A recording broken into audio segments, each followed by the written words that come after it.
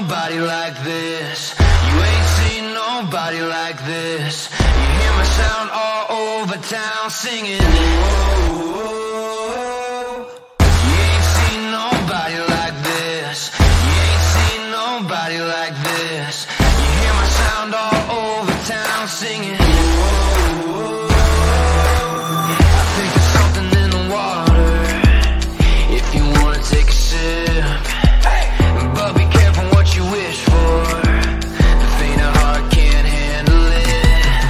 Everybody wants a piece of someone else's prize, but it ain't free, it don't come cheap. Only the strongest will survive. You ain't seen nobody like this. Good evening and welcome to San Antonio Soccer Roundtable. San Antonio FC year-end review, I guess, edition here. For that here, my name's Harry. I'll be the host tonight. Joining me, Matt. How are you? Decked out in your SAFC gear, looking sharp. No, I'm just cold. Just trying to take care of a lower body injury. Twisted my ankle this morning, man. It hurt. Oh man, but not otherwise. Just working, keeping up with World Cup. Not much going on. Well, Rafa, I think the U.S. is in a lot better shape than your team here, but we'll get to that towards the end of the show here. How are you doing? Good, just enjoying some time off being on the road and sporting the new Real Madrid third jersey. It came in today. A la Madrid. We do got to talk about Juventus. Oh yeah. We do got to talk about that. And is that the future of Barcelona? Yeah, maybe Weston McKennie might get a call can of worms. No, he's coming to San Antonio. You know that. No, Messi's coming to San Antonio. Huh? Messi's coming to San Antonio. No, he might be going to Miami. Messi's going, well, and I think Roy's put out a great point on this. Rumor is Inter Miami is getting Messi. Last year, Inter Miami broke the DP rules for MLS. This year, they're getting rewarded with Messi, and I think they're bringing in another high-profile player. Busquets. You know, how does that make sense? I don't understand. MLS is a separate animal. It's the Beckham effect. Hey, he gets what he wants. He's giving a lot of euros to Garber, but it's not even that. I think the star franchise, the teams in LA, Galaxy and LAFC, New York Red Bulls, New York City. DC United, and Miami tend to get the ability to bring in players that other clubs may not be able to bring in. And I know that's the benefit of being a single entity league here, where you can kind of switch the rules, I guess you could say. To me, like I said here, I grew up in Colorado, so the Rapids, are kind of my team, that I've adopted. They would never get this opportunity. Now, I'm assuming if Ronaldo or Messi said, hey, I want to go to Colorado, I'm sure that's one thing, but it always seems like that these top players end up in the top franchises around the league. You don't really see Real Salt Lake. You don't really see even Seattle. Seattle really pull them there. Atlanta's a little bit interesting too. Orlando did have Nani for a while, but in a way, if you think about it, it's the Hollywood cities. So yeah, like the Los Angeles. It's all about selling their image. That's what they're doing. Yeah. They're going to places where they can sell their image. The marketing aspect. And I'm sure Ronaldo's not going to be able to sell an image at Sporting Kansas City or in St. Louis. But let me ask you this question with Ronaldo. Do you think he could come to MLS with the issues that he had in Vegas of the alleged rape and stuff like that? Do you think would ever?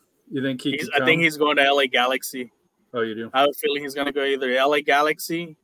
Could even be Inter Miami. I mean, that's the dream. Everybody No, wants you him can't and have Messi to Messi. play. And, no, Beckham has that cash. no, So, you got to keep him I separate. mean, that's been also rumored because with the South Beach and so forth that's more his image. But I did hear that he was being looked at by some team in Saudi Arabia, which I'm sure they're going to throw millions of dollars. Well, he's free too. Yeah. I guess. Yeah, he's free right now, right? Mm-hmm. Yeah, he's free. Yeah, Man U decided to part ways with him. But we're not the MLS podcast, so enough MLS talk here. Royce might, recover from his injury and come on and beat the crap out of us here. So Rafa, you weren't on the last episode here. Matt was all in it. Downtown chasing around. Mayor Ron's his BFF now. Wish I was. No beer showers. I wish I had that at liberty. Your thoughts on the final? Because unfortunately, dude, I think you were working or you were unable to attend. You were out of town, and even with the hotel that you were in, unfortunately, you weren't able to attend because you're probably down in RGV. We know that they can't handle winning or anything along those lines. So, your thoughts on the title game against Lou City? I mean, that was pretty much probably one of the most, I'm not saying perfect games, but well executed games that they've played all year. You can tell that they wanted it more than Louisville, and Louisville just came out awestruck because it was basically like a heavyweight boxing fight. They got punched right away, and they never recovered from it. And then SAFC, it was just full throttle. I'm sure those Lou City fans didn't think to be down 3-0.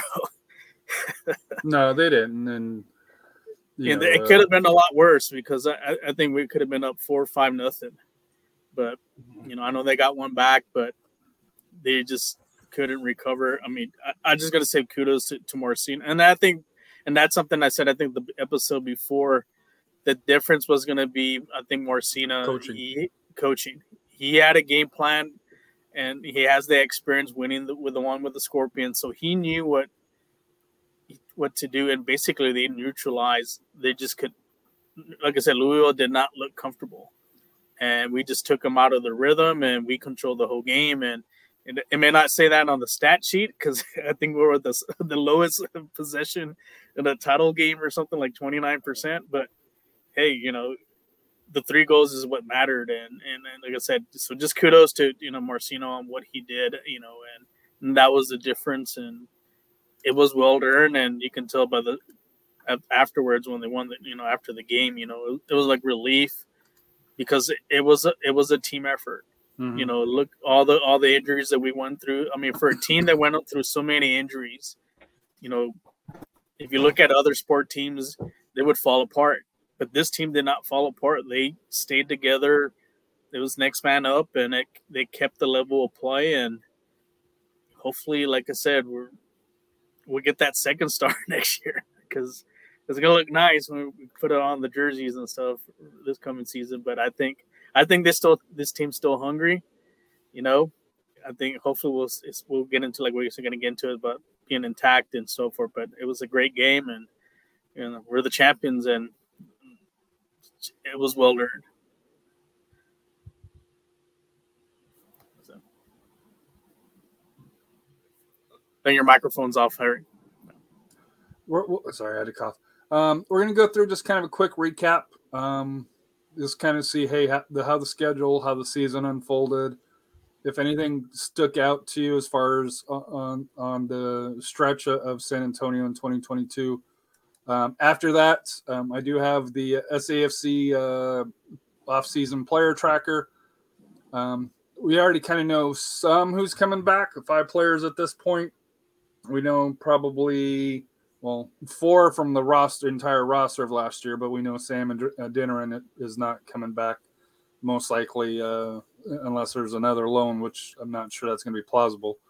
But we'll kind of go through and get Rafa's and Matt's. Hey, do you anticipate him to come back, or do you anticipate him to move on? For various reasons. It could be, for instance, like the Shane Beckford. There's no way I see him coming back just because he didn't have the minutes, and not sure he had a role with the team this year. How it shaped out here. So we'll kind of go through that. We'll kind of look ahead to the 2023 season already, because there's already been 2 player announcements, for 2023 on multi-year contracts here, and then we'll do kind of final thoughts on the good, the bad, and the ugly, I guess we could call it here on the SAFC season. Obviously, the good most likely is going to be winning the title, so we'll eliminate that. But what good from San Antonio FC? Not necessarily the team, but game day environment. Just sales staff, season ticket members along those lines. Try to give them some feedback, positive, negative, neutral, whatever the situation is. Ending up, we'll probably talk World Cup, or we will talk World Cup for that here. And we'll talk Rafa's World Soccer. I want to ask him about Juventus, just for the fact to see how big of a deal that is, and what could be the possible ramifications, because let's be honest, Juventus is probably the tip of the iceberg on these big clubs that at some point, and I'm speaking to you, Barcelona, at some point you're going to have to pay the toll. You can only kick that can so many down the road before the can gets kicked back at you. So let's get started. And so kicking off, season started March 12th. So we're already December 1st, basically. So we're 90 days approximately from kickoff of the season. Maybe 100 days from that, depending on when USL releases it. So they played start of the season against a very quality opponent, Detroit City. I know a lot of people coming in underestimated Detroit City with the Nice All-Stars, but they showed even in the first match here that they're a quality opponent.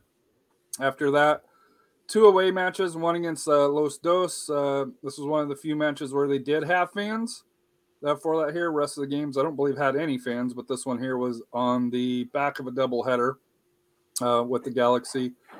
First away match at RGV, they won 2-1 here. Came home, lost to Phoenix Rising. The thing that stuck out about me on that match here was the lack of forwards, lack of attack for that here. There went on the road to the defending champs, Orange County, 1-0. Came home, faced El Paso, 1-0. Went to New Mexico. Me and AJ were there. 1-0 on a PK that was right on the edge of the box, and then came home and destroyed Monterey Bay, who was at the end of a 7-game road trip, I think. And you could just tell they were checked out. They won 6-0. And then we'll finish up here. That'll get us through the first month and a half of the season, for that here. So they had only lost once at that point here and that was a home match against Phoenix Rising. Your thoughts on how the season started? Anything that stands out to you, Matt, or from the opening matches on the first part of the season? They were back. They were hungry from the beginning. Man, we said, serve me what I need to eat, and we're gonna take it. Obviously, we spit out the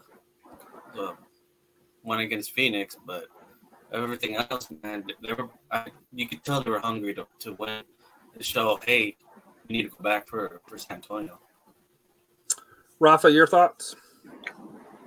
I think this, like I said, this is kind of like the beginning of the season reminded me of kind of like the 2014 Spurs. Remember when they lost to Phoenix in the NBA to Finals? Miami? Yeah, to Miami. And then that 2014, they were just on a mission to kick everyone's butt. And that's kind of how I saw it with this team. I think it left a sour taste on their mouth losing the PKs to Orange County, and I think that was the goal. Hey, let's take care of business. Even though we had that setback with Phoenix, which we did outplay them until we had those injuries. We were missing shots, hitting the post and so forth, but we did outplay them. But we just things kind of fell apart when we had those injuries. But to go on the road and get a win at New Mexico, take care of business with El Paso and down in RGV. And then make a statement game with, make an example out of Monterey. These guys are wanting to take care of business. It was a take care of business season for them coming in. So it stood out to me, two things. One, the road victories. They started out 4-0 on the road, which, if you know San Antonio FC history, typically previous years, outside of the end of 2021, they struggled on the road. If you got a tie on the road, that was thought to be a good thing. So coming out, getting 4 quality wins, especially against where they got them, RGV, Orange County, which they've struggled in Orange County, and more importantly in New Mexico United, which they had never won through there. So to me, that kind of set the point. The sour point was kind of two things. Number one, was Cristian Bonilla started this first 3 games and then, magically retired to South Beach is where he ended up for that here right before the Phoenix match, for that here. And it worked out for San Antonio FC, but, the changing goalkeepers is never easy. And we talked about it at that point, and especially how it came along those lines. So those were the 2 things that kind of stood out for me. So next up, so they hit a away match of 5 games, away at Phoenix, which they lost 3-0.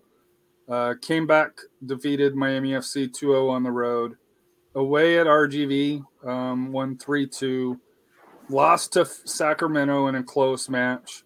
And beat Monterey Bay in Monterey Bay 3-2, and to me a pretty decent match on June 11th. Came home, played Oakland Roots to a 1-1 draw, and then go ahead. Oh, sorry, I had some feedback. And then June 24th on a Friday, ESPN match in Colorado Springs, which was first or second at the time. They earned a tough 1-0 win, and then they came home that following Tuesday against Tulsa and won 2-1 here. So for May and June, anything stick out to you, for either specific matches or form or any storylines that you remember? I think this was like the gauntlet, the meat of the especially of the road games, because with that matchup with Colorado, 1 versus 2, to get a win out of there, we made a statement there. I know we had that tough loss at Phoenix, which we outplayed Phoenix them. And at Sacramento. Yeah, and Sacramento. Like I said, there were at that time at that time Phoenix was still kind of cooking, but like I said, in Sacramento, they were going to be one of the teams to contend as well. That was a very close competitive, basically a playoff game. That comeback win against Monterey, and that was the one I think Patino had just came back from injury, and got the winner. That was real crucial. But then the following week we had that little setback with the Oakland Roots. We had to come back and tie that one up. But did we come back to tie that, or did they get a late goal to tie? I think they got a late goal. I'm not too sure. Yeah, I can tell you here. Hold on one second. Yeah. I think it was a tie. I think they came back on that one because they were one of the teams that they scored very late, had the most goals in the last 10 minutes of the games. Actually, no. Joseph Nane got the goal where the defense broke down in the 29th minute, and Sam Adeniran got one right before the half. So that one there, we had a defensive break and around the 30th minute.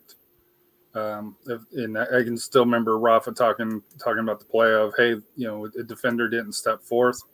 and that's why they were able to get the victory. But Sam got one right before the half. And that's another thing that changed kind of things when you mentioned about Sam. That's when we brought him in. When we brought him, that changed the dynamics of the team.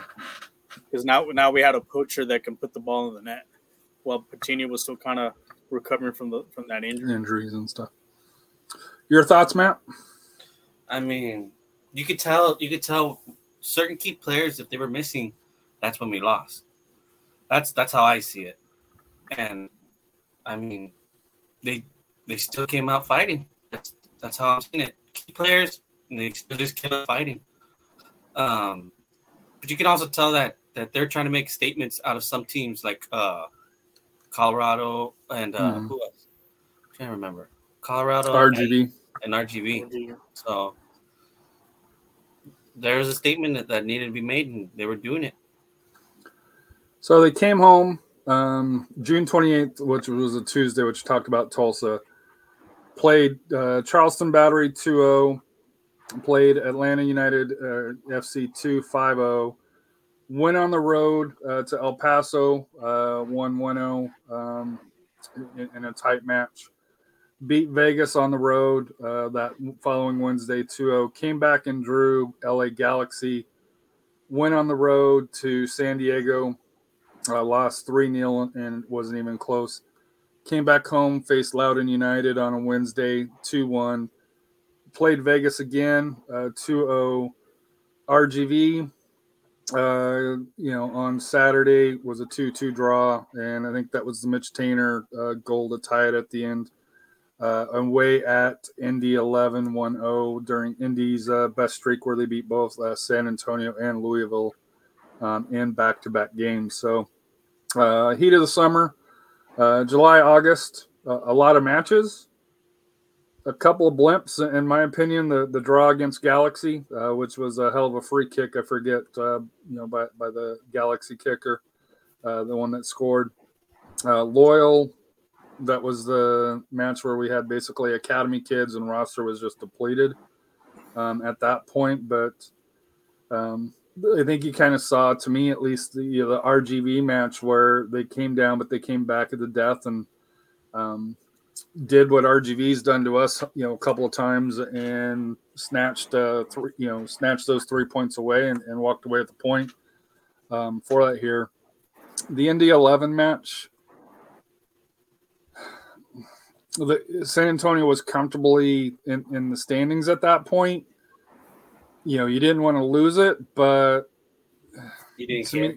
I think that was a good loss for us. Yeah, it was one of those where a wake-up call.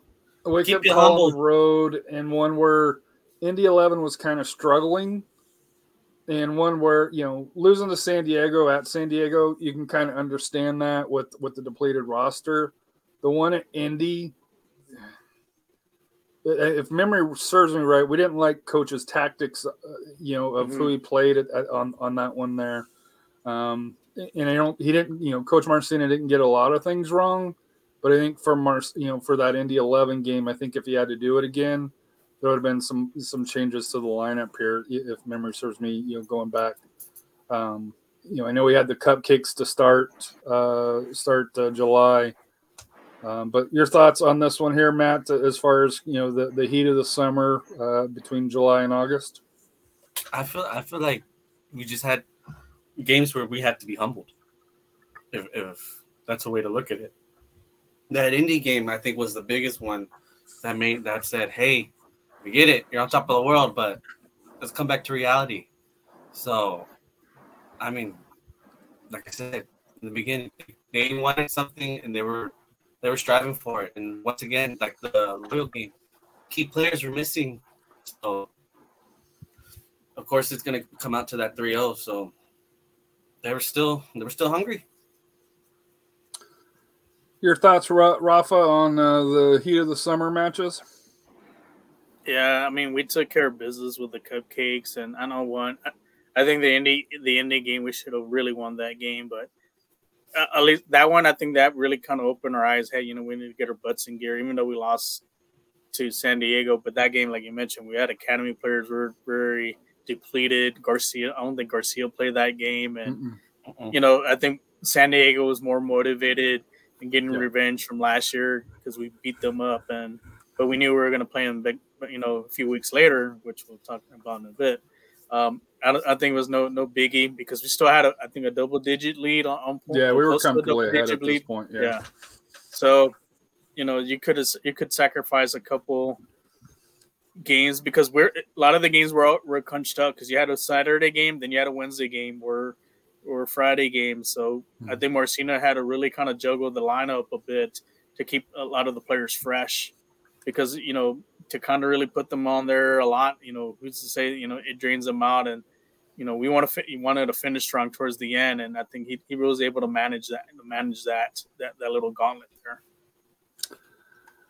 So September kicks off with an away match at Oakland, which they won comfortably 2-0.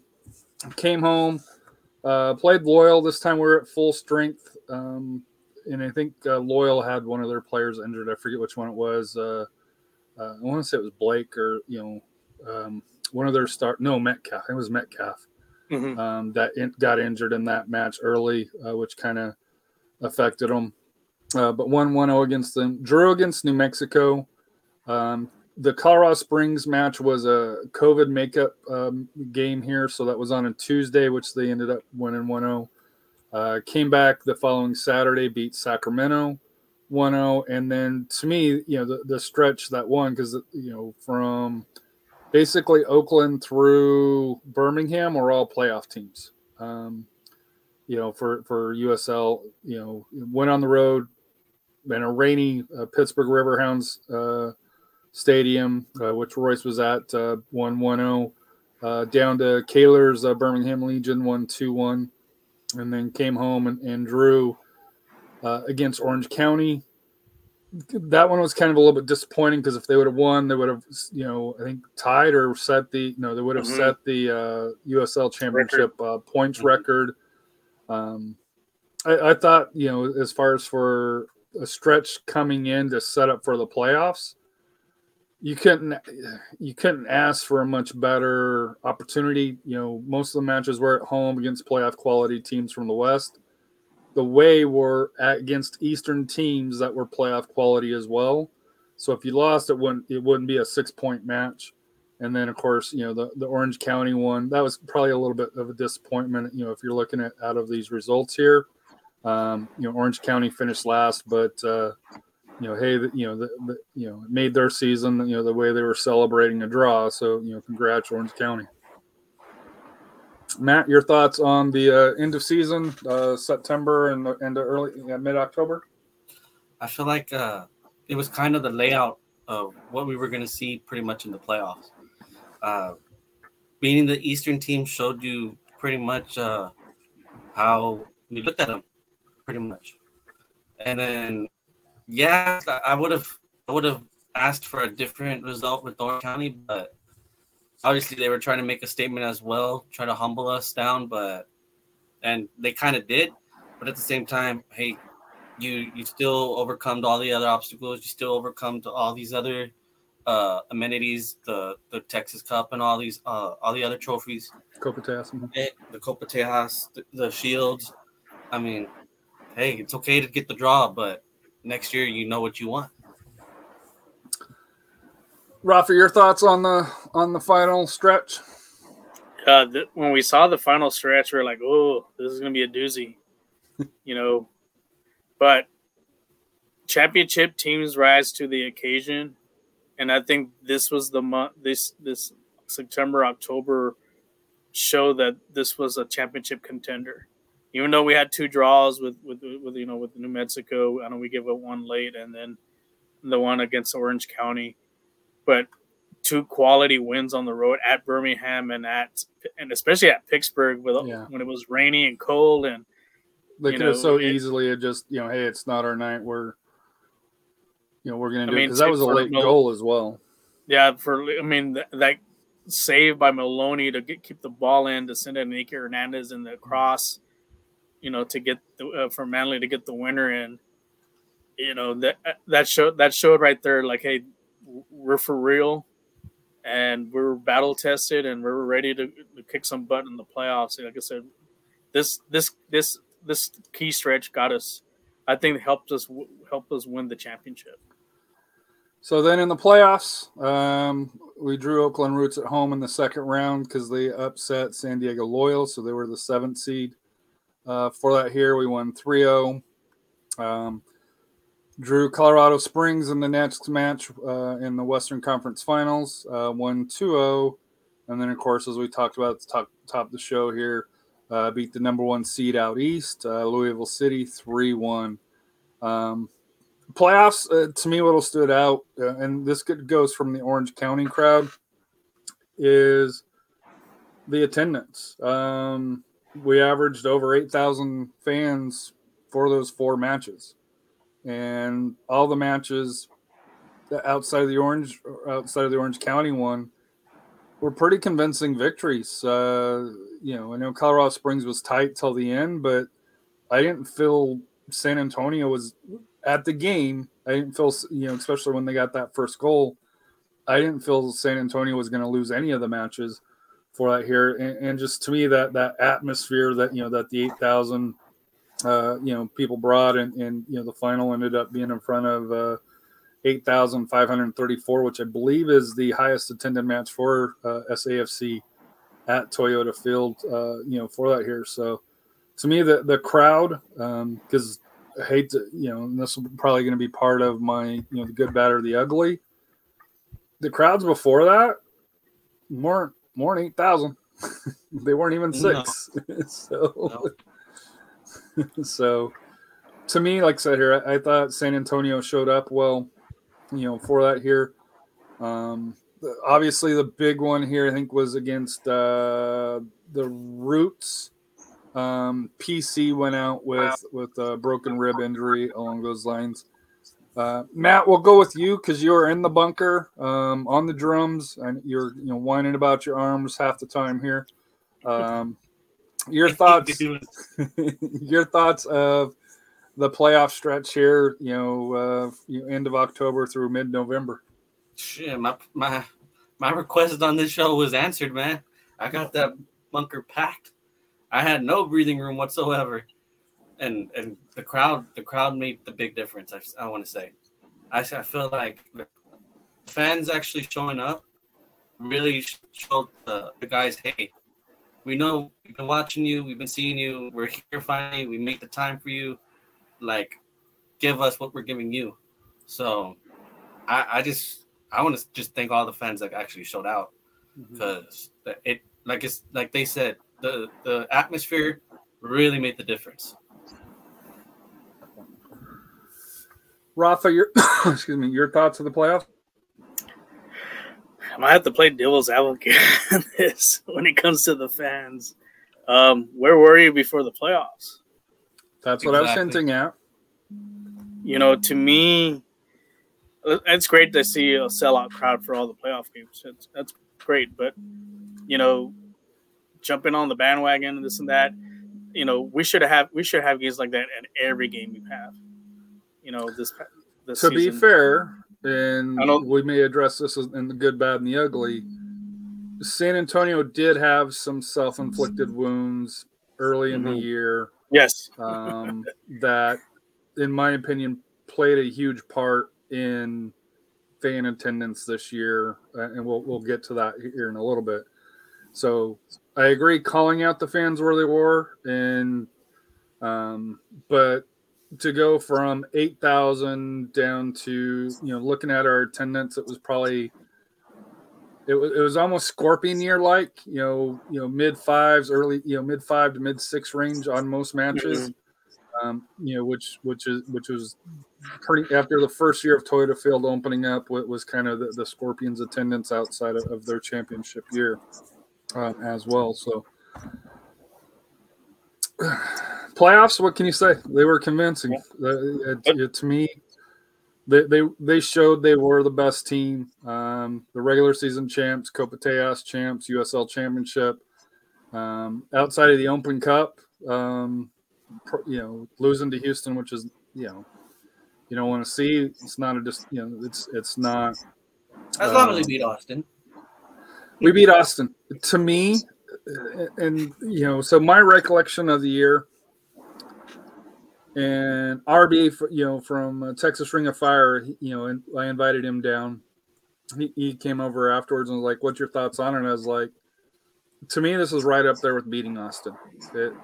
Beating Austin in the Open Cup match, to me, was just as important as beating Louisville for that championship. And they're for different reasons. Obviously, San Antonio and Austin will always have a rivalry when it comes to soccer, and that goes back to the Aztecs. It goes back to the Athenians and Austin Elite. There's just a rivalry. Rafa, you talk about it in high school sports. It's just it's more personal. Winning the USL Championship to me was kind of a relief, where finally San Antonio FC got it over the hump, because they are one of the top franchises. I know we'll bitch and moan about small things that they do, but if you look at them on a macro level, they are a first-class organization in USL Championship that hadn't always got the results that they probably deserved. For that here, and part of it, there's a lot of different reasons on that. So to me, winning the USL Championship for me personally was the work is finally paid off. For Holt, for Marcina, going back to Coach Powell, who laid the foundation. The Spurs front office, the Crocketeers, 118, 210 Alliance, all the season ticket, members that have been there from day one.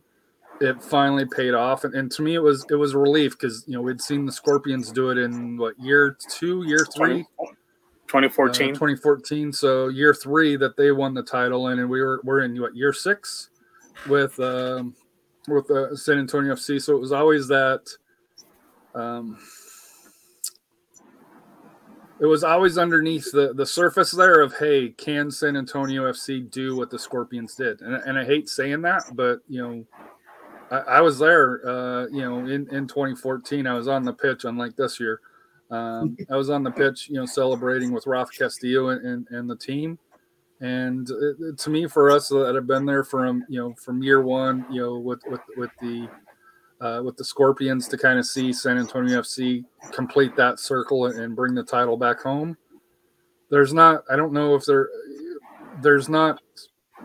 many teams in an 8-year period that's won 2 Division II titles. And I know one's in NASL and one's in USL Championship, but they're still D2 titles, in the US soccer system. So, Matt, we'll go with you next, and then we'll end up with Rafa.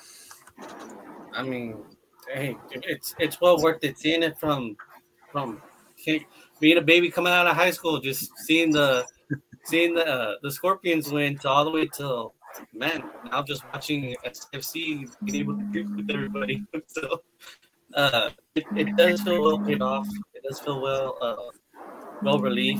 You can finally breathe and say, hey, this team finally won their championship.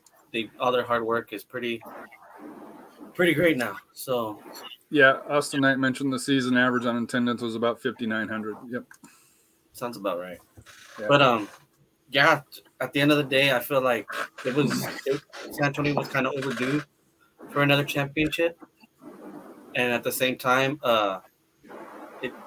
it was just hard work amongst all across the board, whether it was FO, whether it was the Spurs, whether it was just the coaching staff, and even just the players.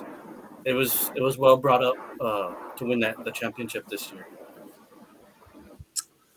Rafa, your final thoughts on the playoffs as a whole, and just SAFC before we kind of move on to should they stay or should they go?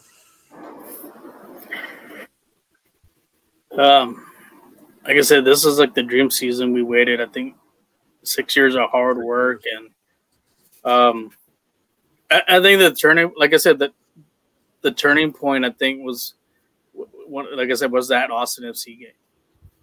I think we had something, like, as far as putting San Antonio on the map for soccer. That was our statement game, because we'd end up beating a team that made the MLS Final Four. you know, Mm-hmm. and we took care of And they were business. competitive. They were a quality competitive. team. Mm-hmm. In Austin FC, while they didn't have their full starting 11, they had the majority of their lineup out there. This was a game that Austin FC cannot come back and say, "Hey, we didn't really make an effort on." It was something where they put an effort in to win, and their subs proved that they brought in first teamers into the match for that year. So. I mean, for them, they can say you're still an MLS team. You're a first team. It's not like they were playing academy players like how we have in the past. So that's a big difference there. But just looking at this season, for all the things that happened to us with all the injuries, to some of our key players, and then one thing you got to also give is we made some right moves in bringing in other players, especially utility players like Salam, Delam. Bringing back Pirano made a big difference. The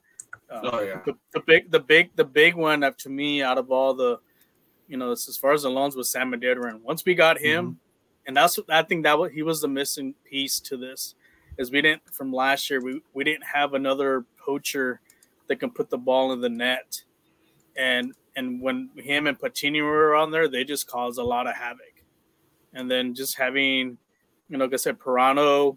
And then you can tell Pirano has raised his level of play. Mm-hmm. Even though he hasn't played much in Portugal, but wherever he was loaned out to, he's getting trained probably a lot higher quality than what he would probably receive at USL, and it showed on the field with a lot of the moves he made. So, and then what can you say about Jordan Farr? I mean, he was the backup keeper, and Bonilla was good. I mean, he was a great keeper, but some things, I guess, I don't know what happened, and as far as why he quit, but we could have fell apart there. But Jordan Farr, from coming in, he left a big legacy out of this season, from what he did, the heroics he did from last year's playoffs to now. Look at all the clean sheets he did, winning goalkeeper of the year. I mean, what more could you have asked for? But the thing is, overall, this was a total team effort. There was no egos and this and that. This team got along. They fought for each other. Hey, we're gonna win together or we're gonna lose together, and that was the whole. And you look at some other teams, they had a lot of me players. Look at Phoenix. They basically bought their team, looking they were gonna win the championship, and they basically fell apart. And we kept it together, and we ended up winning the whole thing. So next we're going to do, would you bring them back? Well, do you think they'll be back? Would you be back? Or do you think they're going to be off to other places? So we'll start with our loan players here first. Nicky Hernandez, who was not renewed by FC Dallas here. Do you think that we have a chance on retaining him, or do you think he will land with MLS somewhere else here? Whoever wants to jump in, or if you guys want to discuss it. I think he's seeking maybe an MLS team, but if I'm him, I'd come back to San Antonio. If you really want to go back to maybe also prove FC Dallas wrong, come back to San Antonio, because he did a lot of great things here when he did play. Especially where would he play though? Because you got Abu and PC coming back already.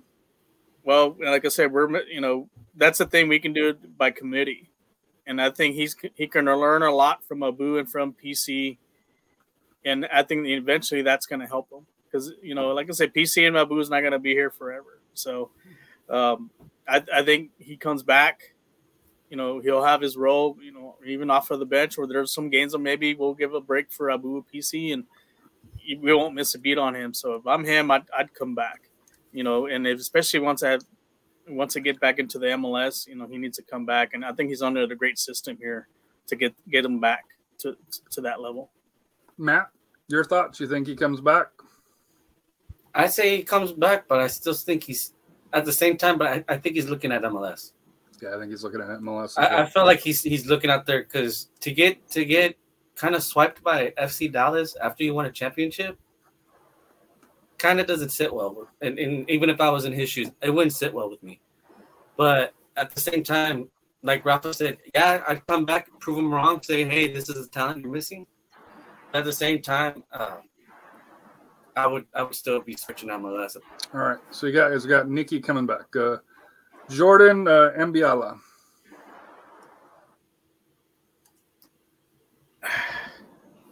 I don't think he comes back.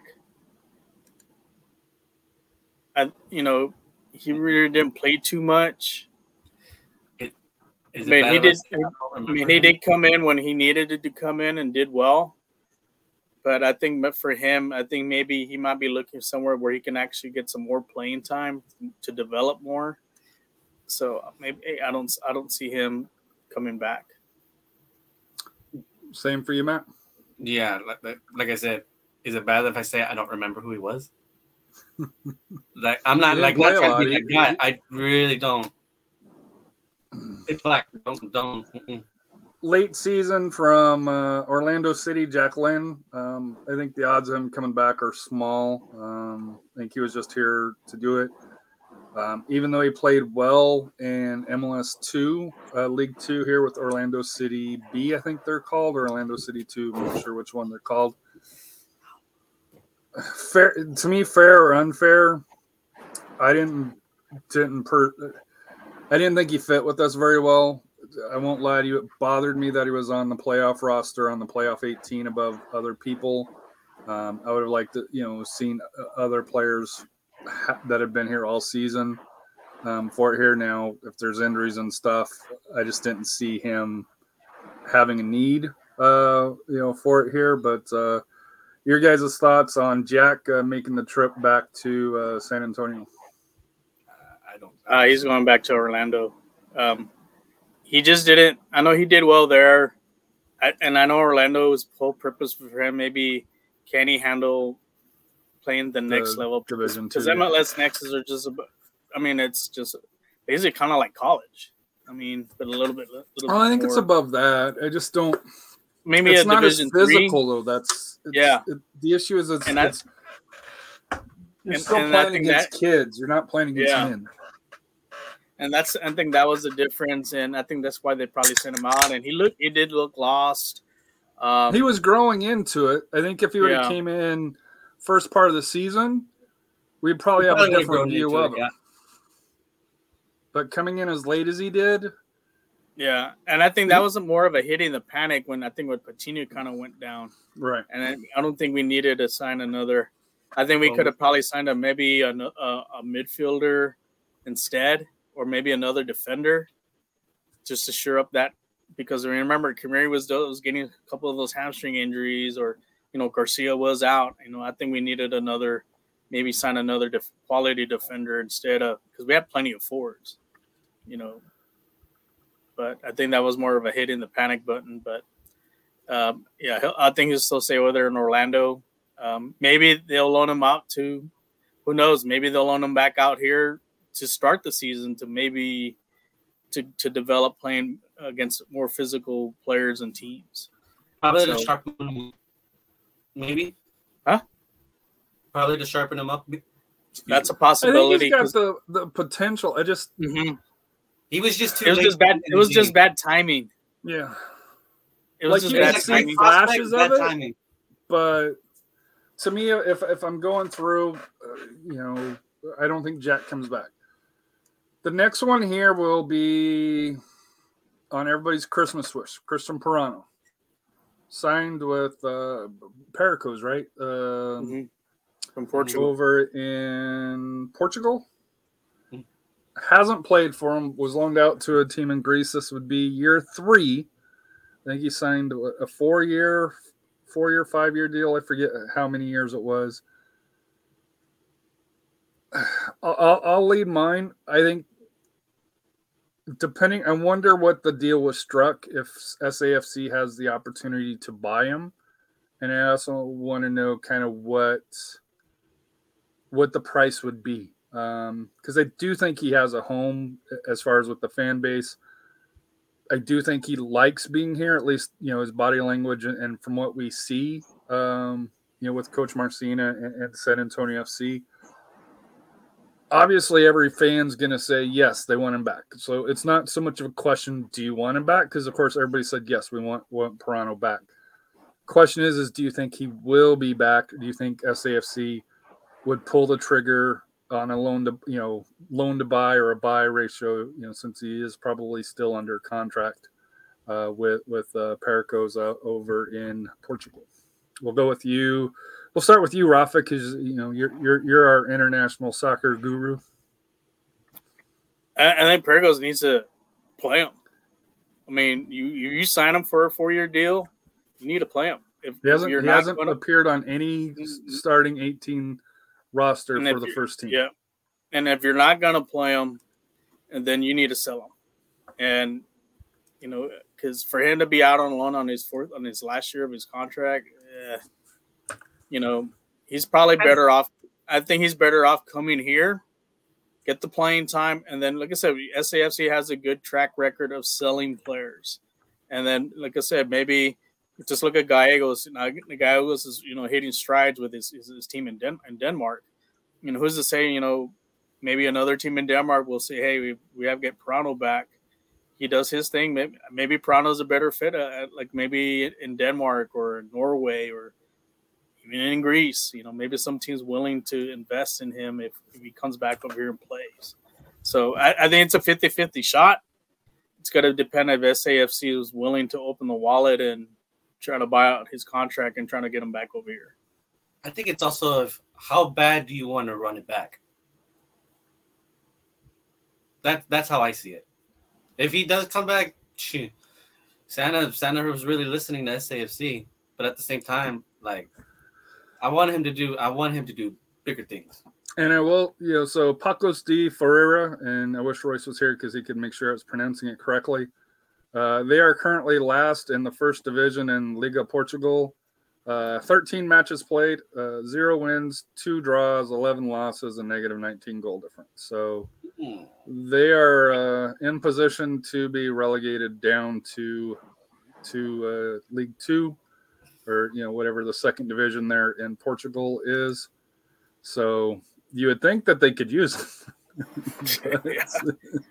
I mean, it's just strange. I don't know if it had more to do when they bought him, that they had a change in managers. And then that's sometimes the case. A manager buys you and then he gets let go and they have a new manager and he may not be his cup of tea or something. And maybe to me, I think he's better off maybe coming back over here to kind of hit the reset button. But like I said, his level of play has gone up a bit more. But with our track record, I think we can find him a place. And there's something that you mentioned, Harry. When we could have made money off of him, but like I said, he was out of a contract when he went to Portugal. So maybe we can sign him to a contract that if some European does want him, or even a South American team wants him, like I said, at least we'll get some good compensation back. So next up, and this says that all you need to know is San Antonio doesn't have him listed on the roster, hasn't had him listed on the roster all year, even though he is technically still on San Antonio's roster. Leo Torres, loaned out to Real Salt Lake this year for a second year in a row. He's only 18. He didn't get he got minutes in MLS 2. But he didn't excel, didn't really stand out for that here. Based on San Antonio FC's lack of even acknowledging Leo Torres exists any longer, do you see him coming back? I'm assuming he's probably out of contract at this point because I knew he was signed to a multi-year deal. Do you see him coming back at all? Anybody? Mm-mm. I think this whole thing about keeping your local players, that mystique. I mean, he hasn't hit the level of Gallegos when he was here. But he didn't get the opportunity though. And that's in here, and that's the thing. The team that we have right now, would he have the opportunity? And I don't think I think he's probably if he's still under contract, I think they'll loan him out back either to Salt Lake, but I think I don't think he sticks with Salt Lake either. maybe he goes down to League One. Kind of like what Ethan Bryant did at Richmond. I think maybe that's probably the better route for him. Is to loan him out to there where he will get some quality play there, and then that way SFC can make a decision if they want to move him back up or just let him go. Cody Laurentiis, friend of the show, agent of Grant McCullough, also known as Jordan Farr's brother. Jordan Farr's brother, or Mini Farr. Late season addition, didn't make the lineup, which is a great thing because that means Jordan Farr would have been out. You bring him back? I would like to see him back. I think he's got potential. He did well with Des Moines through there. He's got the size. He's 6'5". Size. He's young. Yeah, you bring, especially with the goalkeeper coach that we have with La Madrid. Yeah, you bring him back because you can develop him, and he could be. I mean, he's just the size as Dane Sinclair. And yeah. And he can develop him, bring him back for another year, develop him, maybe give him a couple games. You may have a diamond in the rough out of him, and it could be a big payday for the team in the end. So I'd bring him back. I think he's done well at Des Moines. He's proven himself. He's coming in, and like I said, I think he'll be a good backup for Jordan for the next season. So Cody, make sure San Antonio picks up the line. I know you were with him out in California. Let's avoid Monterey Bay.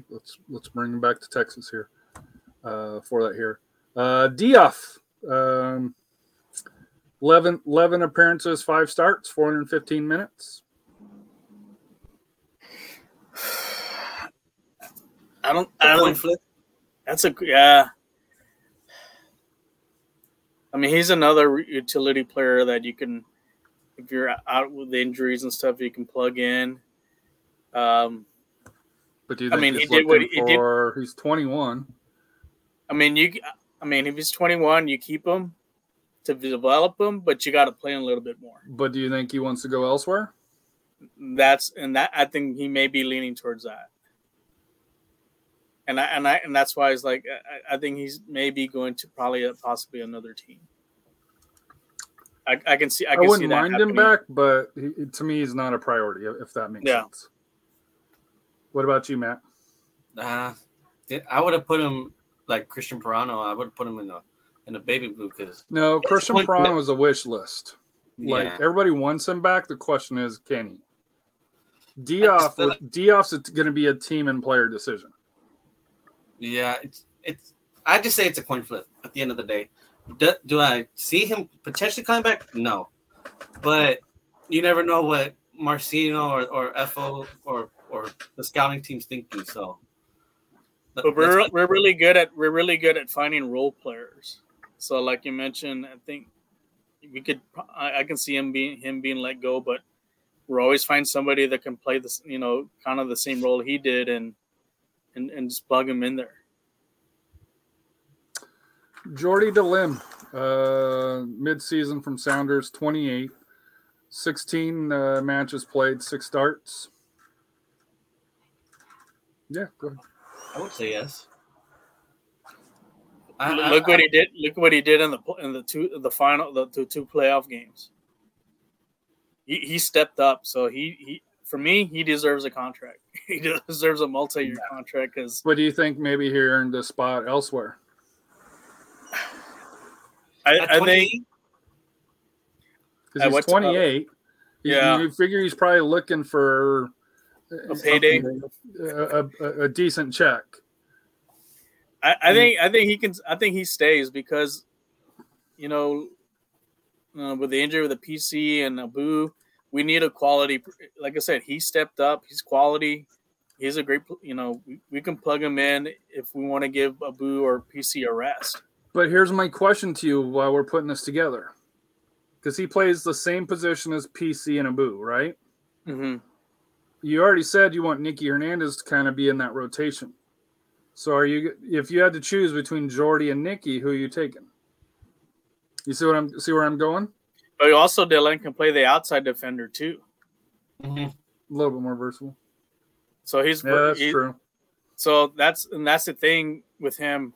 You get step up in that. We had a lot of, I guess you could, I like to call. We had a lot of multiplayers, switch Army knife players. You know, and So- I think that's what we need. I think we need to bring them back. Maloney already re-signed here to a multi-year deal.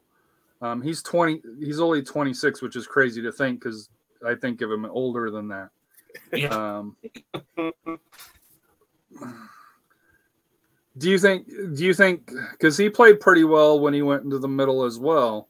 Mhm. Could you see Jordy kind of filling his role on the outside? Yeah, he can do that And too. Connor I think he being can- kind of more of that PC, Abu, Maloney kind of rotation there? Mhm. Yeah, Because I- PC's Or- what? How old? 20? Oh, PC's only 27. yeah. Abu What? is No is way. 30. So you could see where Abu maybe slides into more kind of that rotation, Yeah. first off the bench line. So that's why it's important to keep him because like I said, when PC went out, we're like, oh shoot, there goes our, and then with Abu out, that was my kind of concern going into the two games because it's like our two best midfielders out, but you got to give it to Dylan. He played a hell of those two games and stepped up. Yeah. So I think you bring him back because he can play multiple roles there in the midfield. All right, I'm going to change up here. Deshane Beckford. Do we think he's coming back? Mm-mm. He just got lost in the shuffle, and I don't think he was. At first, we thought, you know, because what he did in Colorado, hey, we're going to do something. You know, he's going to do great things, but he just didn't fit the system. Saeed Abdul Salam. I thought I he say was yeah. a late season addition. The 11 matches, 8 starts. I say Didn't play in the yes. playoff. Well, no, he did play in the playoffs, right? He came in. Yeah. For Kamiri, I think. Yes, Kamiri, yeah. I'd say yes.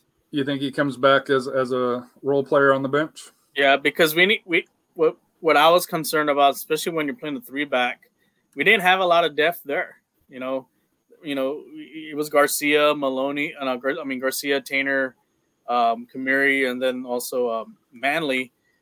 But we needed a 5th person, maybe even a 6th, just in case, like I said, if someone went down.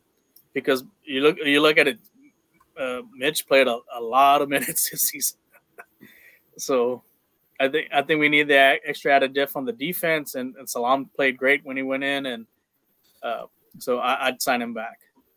Especially if you feel comfortable now, like you'll be able to switch out your top 3, or if the all top 3 come back, you would be more comfortable saying, "Hey, you need a rest? Okay, we'll put this player." All right. We'll go Collier, Elliot Collier. 26, coming off MLS injuries. Played 22 matches, 14 starts. Did have 4 goals for us here. He started hot in the beginning of the season. He was really a big factor, especially that RGV game down there.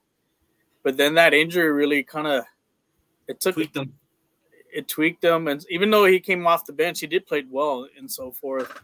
But I think with him, he's wanting probably to go back up playing MLS. But do you think he showed enough to do that? I don't think he did. I don't think he did. Yeah. You know, maybe one of the, I don't know if any of the expansion teams, I think it was going to be St. Louis this coming year. I don't think St. Louis will touch him. You know, maybe. You spent a lot of time in Chicago. Yeah. So, I mean, if you sign him, you sign him for depth. Yeah, that's true. Best way to do for your sub outs. So we're leaning that he's going to go elsewhere. Yeah, I'm leaning a little bit toward he may go elsewhere, but if you do sign him, you're going to sign him for depth. David Larrera. I think this one's a huge tie to Pirano. He came over from Phoenix, had injuries in Phoenix, had injuries with us unfairly. 23 years old, 13 matches, 7 starts. 2 goals, and I think he did not have any assists, amazingly. I thought he did. No, it's not saying he did. For that here, he kind of got squeezed out of the rotation when Pirano came in, filled that role for that here. Your thoughts on Larrera? But if Pirano doesn't come back, I think we re-sign him because he's the same type of player he is. It's just because he was playing great. That injury really kind of took him out of the loop, and because every time when he would go in, he would change the pace of the game. And I know we experimented one game with both of them on there. It didn't work so hot, but he was a good change of pace player if you needed instant offense. So if I'm SAFC, I'd sign him for depth, for the midfield, especially for attacking mid, or maybe even pushing him up as a forward too. And if you play a 3-4-3, I think he's very versatile. He's got a lot of speed. The one thing he's really good at is on the 1v1s, taking on. But does he fit the system for SAFC though? I think he does. I think he does. So, like I said, I think he might be a 50-50. He may lean towards maybe want to play somewhere, but like I said, the injuries, maybe some teams might back off. So I think he's better off probably staying here. We'll go Ignacio Bologna, 28. I thought he was a loan, but he's not a loan. He was signed as a free. 22 match played, 6 starts. Obviously our super sub, but showed that he can come on and be active in his second stint. You re-sign him. I mean, he did a lot of great things, whether a super sub or even as a starter too, because he was starting a couple of games and he's a go-getter, especially one of the goals he scored, that one hitter he made. I forgot which game. What was it that he really jumped up there and boom, nailed that sucker in? And you re-sign him because look at what a lot of the injuries we had on the forward position. I think if we didn't have him, we'd probably lose some of those games. So I think Nacho likes San Antonio. I think we've really embraced him, kind of like with Pirano. He's one of those guys. He's one of the guys. So I think you bring him back. I think he's a vital piece to this team. I think it's the way San Antonio looks at Argentina in general. Well, they did, but then they've stopped. So they may have to go back again. So you get what I'm saying. Right. I think it's the whole Argentinian aspect of it. That's why a lot of San Antonians love him. If you're bringing back Dylan, which was announced, if Rafa and Matt are bringing Matt Maloney, Collier, we're saying, unfortunately, it doesn't look like he's going to stay. The remaining forward, Santiago Patino, 24. Only 17 matches, 12 starts, 6 goals, no assists. And these are regular season numbers, not playoffs. Really? That was huge in the playoffs. Had an assist with the Dennerin. May have been in the playoffs. These are just regular season numbers. Oh, okay. You bringing back Patino, you think he's earned a shot, or his health issue is there? It sounds like he has a very close relationship with Marcina, based on the comments after it was after the championship. So we also got to take that a little bit a grain of salt here. Your thoughts on Patino coming back, and this one here I think splits the fan base because there's some that love him, and there's some that just because of his actions, him not being able to stay healthy, are like, hey, we can find a better replacement. For instance, Sam, as an example. Well, he's like Mr. October because he steps it up. He steps it up in the playoffs. When he plays, he does well. The problem is he hasn't been able to consistently stay healthy. Yeah, and that's been his problem with MLS, and so far it's been his problem with injuries and cards because he does have a little bit of a temper. which is not necessarily a bad thing, but you'd like to see him mature, kind of like PC has matured a little bit, from his first couple of years with San Antonio. I think you re-sign him. I think he needs to resign one more year, but he's got to prove himself as far as staying healthy. Yeah, if he can stay healthy, hopefully that'll land him to get back to the MLS. But like I said, that's a but. If he can, here's my thing though. He earned money for the playoffs. Mm-hmm. So even if he stays at D2, at Division 2, does San Antonio pony up top dollar to keep him? Because he's going to command a decent salary. We'll just say he's earned it. I mean, no, I'm not saying hasn't earned it. Yeah, I think for San Antonio. Yeah, for San Antonio. I mean, do you think that they use that money and spread it, between, because we still got center backs and there's a certain goalkeeper that we still have to address as well that will probably command some decent money if he's going to stay. I think they can spurge a little bit. Okay. For him, Spurs aren't spending money. So. Well, I mean,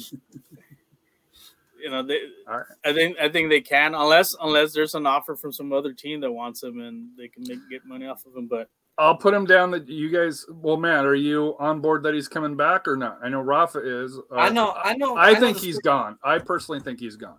I feel like the Spurs know how to spread the love when they used to do it with the actual Spurs having 4 or 5 once at one point megastars. So but then again, Tim Duncan, Ginobili, and Parker were kind of unselfish. So you got to take that into consideration too. But I feel like they'll cough up some money for him if he demands it. He's got to demand. He's 24. And I don't. My comments about the salary, if any of the players are listening, I want you to go get the money. Don't get me wrong, because especially at D2 level, you got to get the money wherever it is. And my hope is San Antonio is willing to cough it up.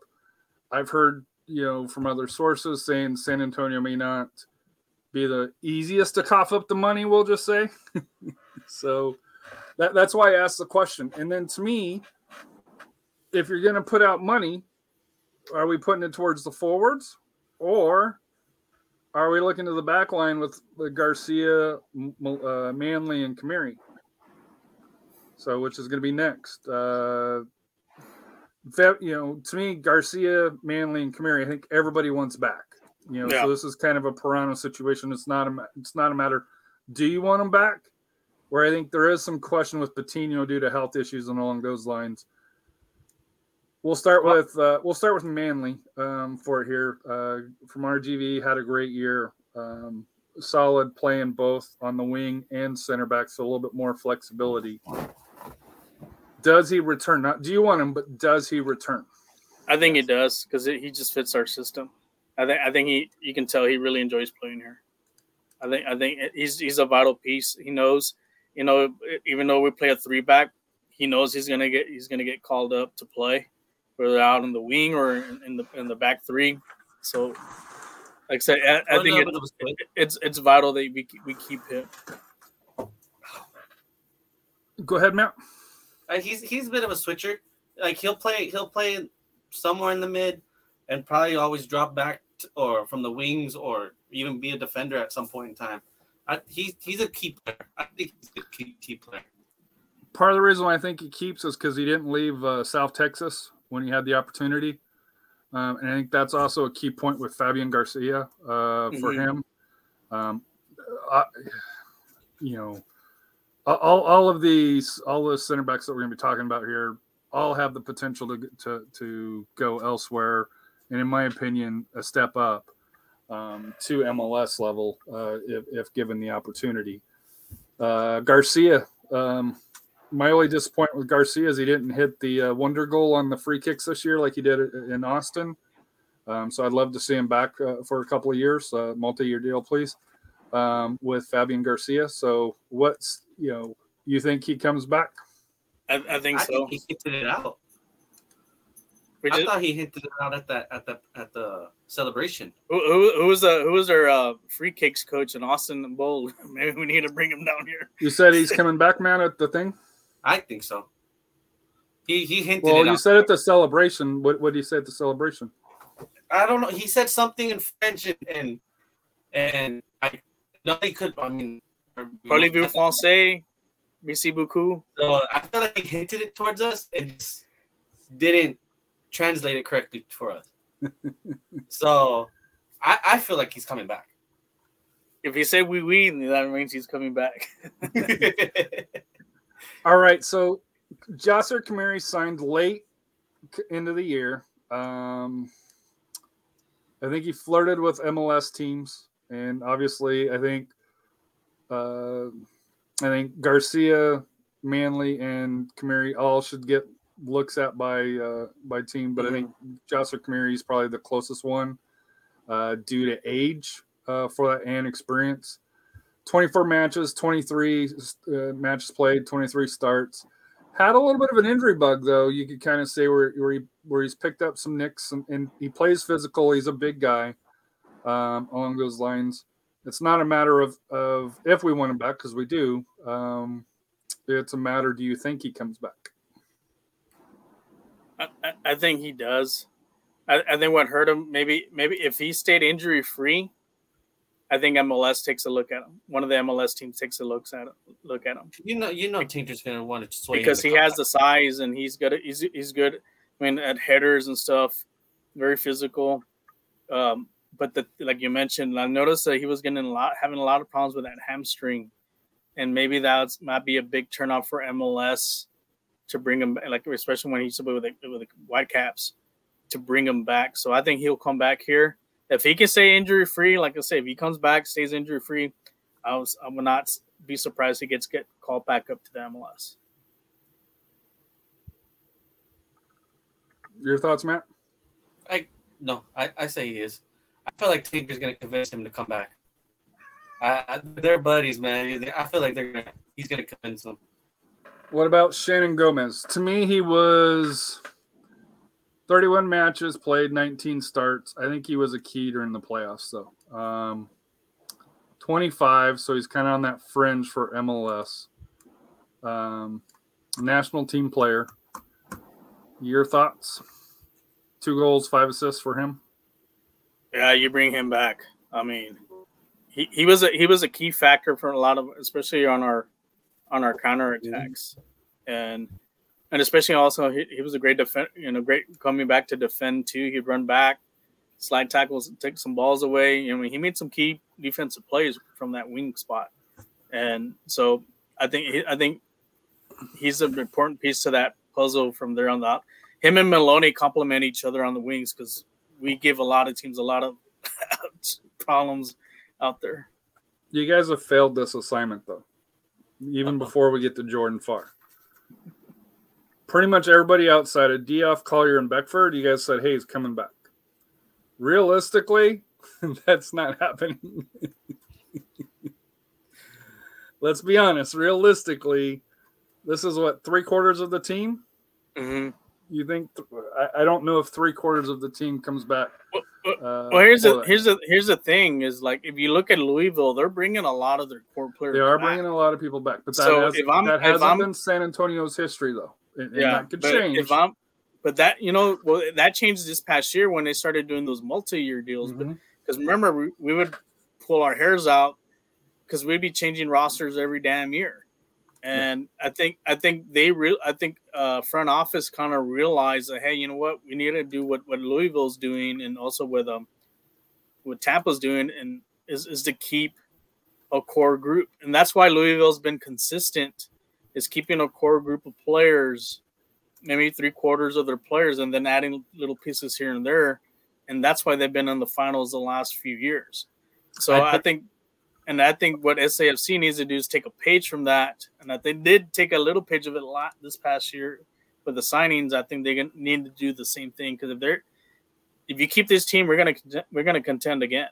We'll be probably the top team again, and we probably could get a second championship. So if they're real serious about it, I think they need to look at what Louisville's done, and we need to kind of do the same thing, and then build around whatever other pieces we can add. So I will tell you, I don't, and I know you guys did the list here. I don't think Nicky comes back. I don't think Josser comes back. I don't think Sayo Abdul Salam comes back. And I don't think Patino comes back. So I think those are the 4 out to thin down your list to get it more to what, Royce has kind of heard. I think Saeed Abdul Salam, I think, was close to retirement. And I think the only reason why, he came in is because they needed him for the late push here. But I get the feeling he was ready to kind of transition to it, to maybe he'll be kind of a Ryan Shandle role, where maybe kind of that coach, maybe with the academy, if that's what he's looking to do, along those lines. The last one here, Jordan Farr. Everybody wants him back. San Antonio, I believe, would want him back.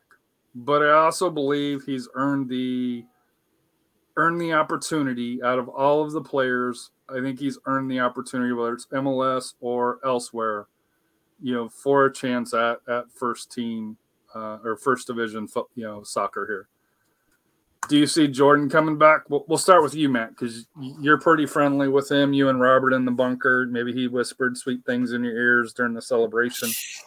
I protect that guy's ribs from hitting the dang drum, man. But I wish, I hope, I'm praying, yes, he comes back. But like you said, he's proven himself top tier. To me, he gets the Pirano marking here. So I would definitely say that. Yeah. I hope, like I said, be a great Christmas miracle. Best start to the new year. But that's if he doesn't want to maybe stay home, be with his new daughter. Or if he wants to try up there in MLS, or maybe go out towards out of North America. I would say it's just like Pirano. It's exactly like Pirano. It's a yes, and I just feel like I'll still switch somewhere else. Josh Cohen played in Champions League. Go overseas. Now he's got a young family. I don't know if that probably plays a huge part in it as well. Rafa, goalkeeper coach. I think there's an MLS team that has him on the radar, as a backup. But hopefully, maybe he'll, like I said, does get the opportunity to transition to becoming a starter.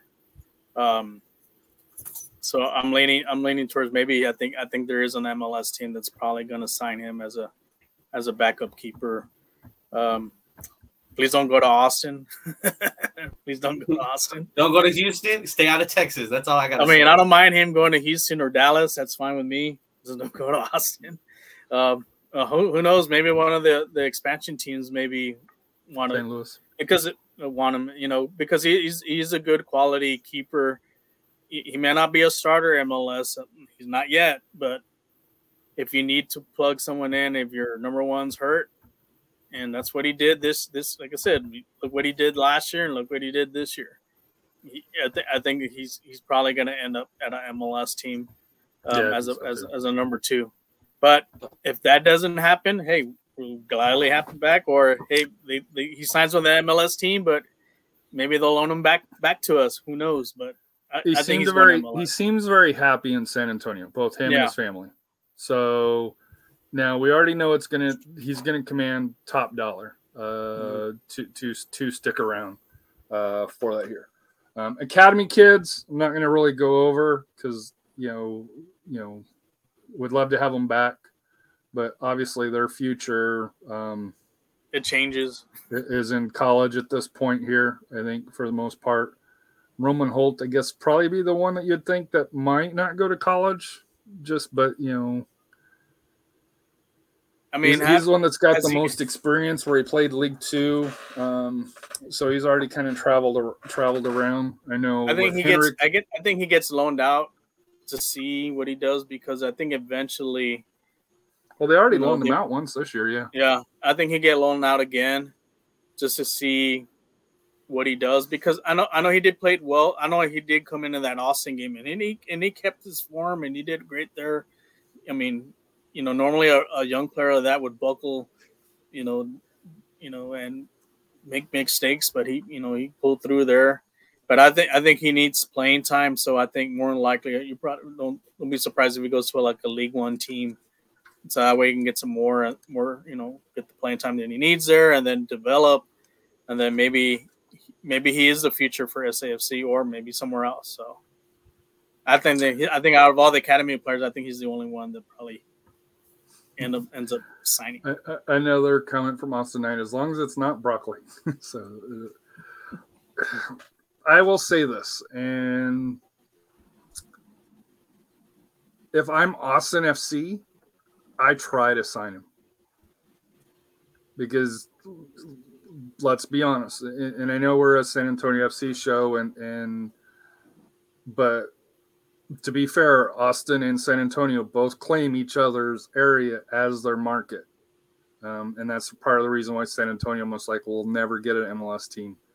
Is it could be an inroad to try to help nurture fans to like Austin FC for that here. So I could see Austin FC trying to make a move for him. I personally hope it doesn't happen, personally for me, but we can see. Moving on, World Cup. Rafa, you've got some explaining to do about Mexico. U.S. is sitting comfortably at this point after today's victory here. But let's go through the groups. Group A, Netherlands won the group 7 points. Will place the United States. Hold on. We're doing World Cup. I got to change my shirt. Okay, go ahead. Senegal got second with 6 points. Ecuador, 4 points, which kind of surprisingly, 4 points normally get you in the rotation to move on. And last, and everybody's extremely happy, Qatar, 0-3, -6. Allegedly the worst World Cup host on record, and I don't think anybody's complaining about that. Probably the last time you ever see him, so. Probably. So, any surprises, Rafa and Matt? I think we know Holland was going to win that group. Look at the quality players that they have. I was a little surprised that Senegal. I mean, it was going to compete between Senegal and Ecuador. Mm-hmm. No, that was my surprise. That was a great game today. It was back and forth, and kudos to Ecuador, because like I said, they had a lot of flack. I mean, they got it come out of CONMEBOL in the South American qualifications. Keep an eye on that team in 2026, because I think they're the third youngest team in the World Cup. They have quality players. They've done really well in playing against the other South American teams. Keep an eye on them. They may be a spoiler in 2026. Group B, a tougher group than I think most people thought. England, convincing, although I don't think they're as convincing as the record says. 7 points plus 7 goal difference. United States, 1-2-0, so 5 points. Iran, 3 points, so 1 win, 2 losses, and the Wales. I'm not disappointed in the Wales. I didn't think they were as good as everybody touted them to be, but going in, Wales were considered, to be right there with the U.S. But I think we saw the Wales just as a team didn't have the same depth, didn't have the same quality than U.S. and Iran, and really, take away Zimmerman's, silly foul in the box again. They could have been 0-3 and scoreless in the World Cup, because their only goal was that PK by Gareth Bale. So, your thoughts on Group B? I know both of you are huge American fans here for that here, or will be. You're the anti-Landon Donovans, where you'll be becoming U.S. fans here, after tomorrow morning. España. Have That's España. what I was gonna say. And Portuguese too. So, But also- I think, like I said, England was going to be the favorite, and I think the U.S. I think, like you mentioned, they had a little more depth than Wales. I think Wales, they're an aging team.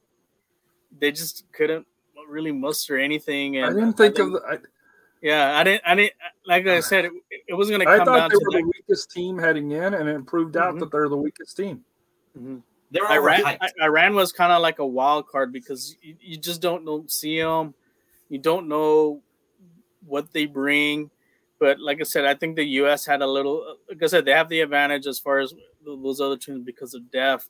And I'm kind of, and I knew they would probably get that second place. The key game was beating. As long as they beat Wales or they got a positive result, against also Iran, they were going to pull through because I just did not see, the other two going in. And like I said, now Wales can enjoy going golfing now with Bale, for here in December. I will say this, and I'm not a huge fan of Berhalter. I think he's holding this team back. I don't think people are respecting the United States defense and the tactics that they play, because that midfield and then not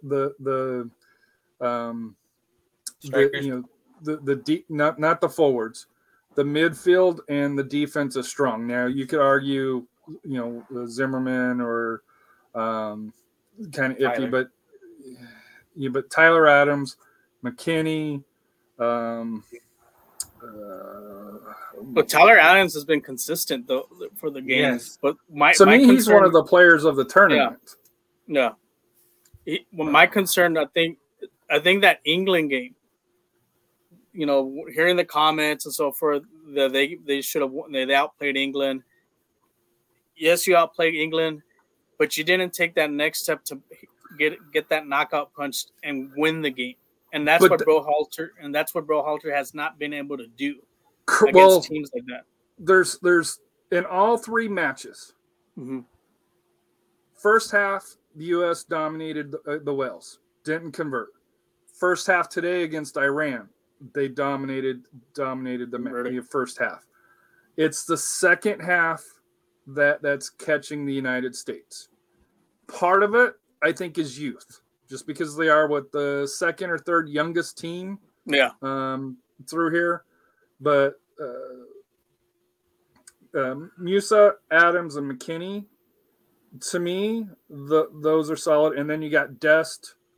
Turner, I think, has done a great job in goalkeeper. I know that was kind of a question mark, which is kind of odd because the U.S. has always had quality goalkeepers. And I think Turner's showing I don't know if he's quite up to that level yet, but you could see kind of the potential. Robinson here.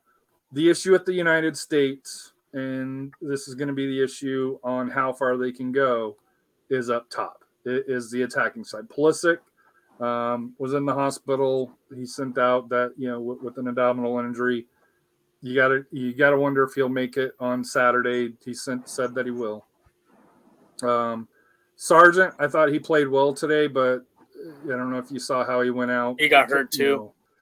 You gotta he was walking off the pitch, which is good, but there was some hyperextension in that area, and Timmy Weah, has been solid. Nasty. So, do you think that Berhalter messed up not bringing Pepe in because they don't have? Well, it's not even Pepe. What about Ferreira? Yeah, that too. Ferreira's there, right? But he hasn't played a minute. Why? What about Gio Reyna? Yeah, that's another one too. Like he's to me, I said he was our possibly best player going in from Dortmund. He didn't play against Wales. He didn't play against Iran. He did play a little bit against England. But if you notice one thing, those are all your switchers. They could have played with Mexico, but look where they chose. And the way I really has not to do with that. But if you're gonna have a stacked team, if Gio Reyna's hurt, and then why have him on the team? But allegedly he's not hurt. And I know there's a whole Ronaldo and story coming out, and this is where we're going to have to get Royce on to kind of discuss this here, hopefully next week at some point. to kind of discuss, because he follows the U.S. men's national team better than I do. To me, reason why he hasn't played, and this is I love Dan Vaughn from Protagonist Soccer and through there, and he seems to be on the cheerleader. He seems to be the president of the Greg Berhalter fan club. I just don't see it. It's kind of like Southgate with England. I think both England and the United States, talent-wise, are not playing to what their talent is. And in my opinion, both are being held back by coaches. And it's the tactical aspect of it. At this level, playing in the World Cup, especially when you get to the knockout rounds, managers matter. Being able to make the tactics, being able to read the game, be able to know when to put substitutions in and know which to pull. And I think Greg Berhalter at the start of the match has done everything right. How U.S. has started, you can't really find any fault with. But it's the in-game adjustments, it's the substitutions. As a U.S. fan, it has me frustrated because you can see the potential of this team. And this team, and I know Fox kind of debated this, that this team's built for 2026. If you really look at it, this team is building for 2026, and because that's when most of these players will be in their prime. Now that's 4 years away, 3.5 years away from now, and we know injuries and form and will probably change a little bit. But the talent on the United States has that potential to be kind of where, like how England is looked at right now, where they were heavy favorites, going in on the group.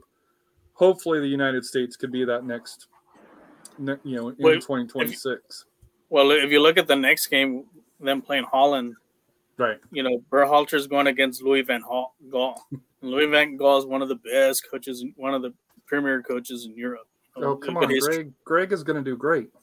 Look at his track record, and I think if you look at the Dutch team, they're kind of similar with the U.S. with the youth. They're doing a youth move because they didn't make the last World Cup.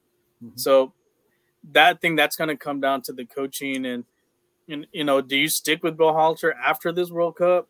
I heard rumblings of possibly Cherundolo maybe taking over. And that's the thing. Same thing with England with Southgate. Southgate need to get rid of him. Go.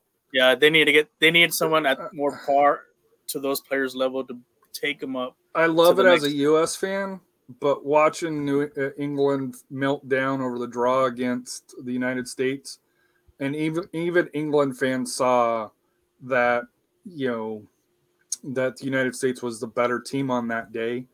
And like I said, for the United States, 3 matches played, 2 goals scored. Hell, they only had 2 shots on goal prior today, but they've only allowed 1 goal, and that goal was a PK.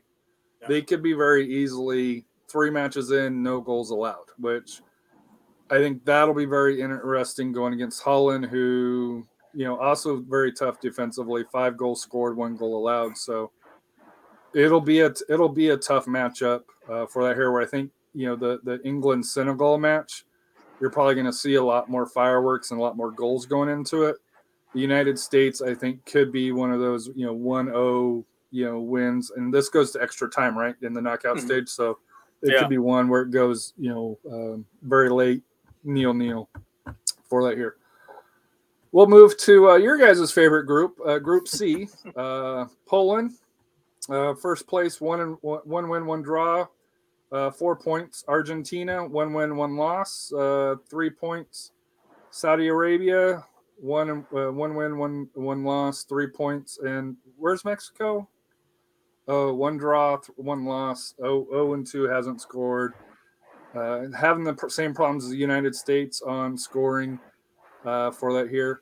Although theoretically, their next match is against the weakest. They're the weakest opponent to me compared to Poland and Argentina in Saudi Arabia, who's kind of surprised individuals because they did beat Argentina 2-1 in the opening match, but then they did come back to earth and lost to Poland 2-0 for that here. So, like the U.S., they'll be facing kind of an away crowd, despite Mexico and the United States both having good fan attendance there.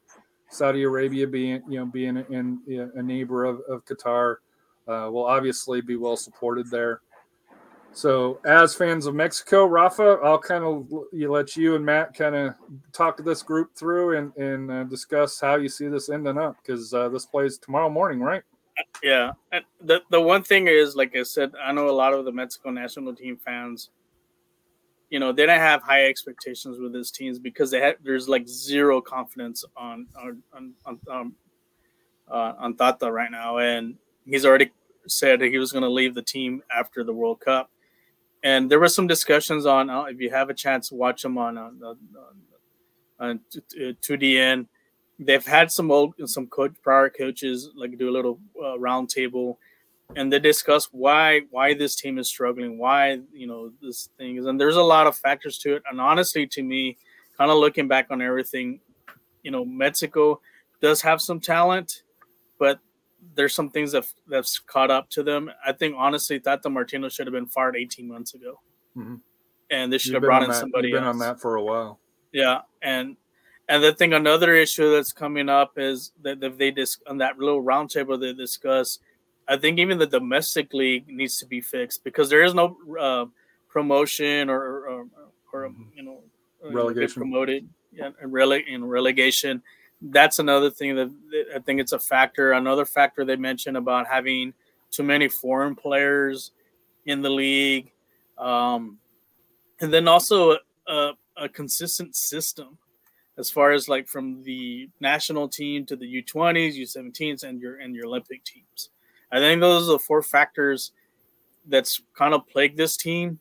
Because if you look at the last two Olympics, Mexico's been in the top three teams, and they won the gold medal in London. And they question like, well, where are those players at? And a lot has to do, not fitting, not developing those players to the next step. And I think another point of them, they're not sending out. Here's where the U.S. is excelling right now. U.S. is exporting more players to Europe. Mexico hasn't really been exporting too many players out there, and that needs to change. Because there's very little.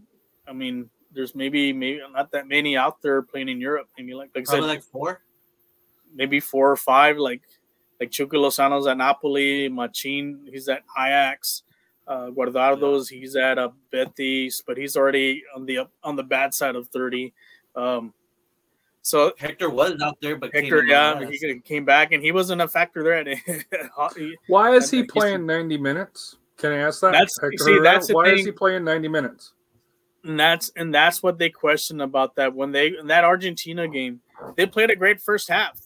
Argentina couldn't muster any shots. They blocked.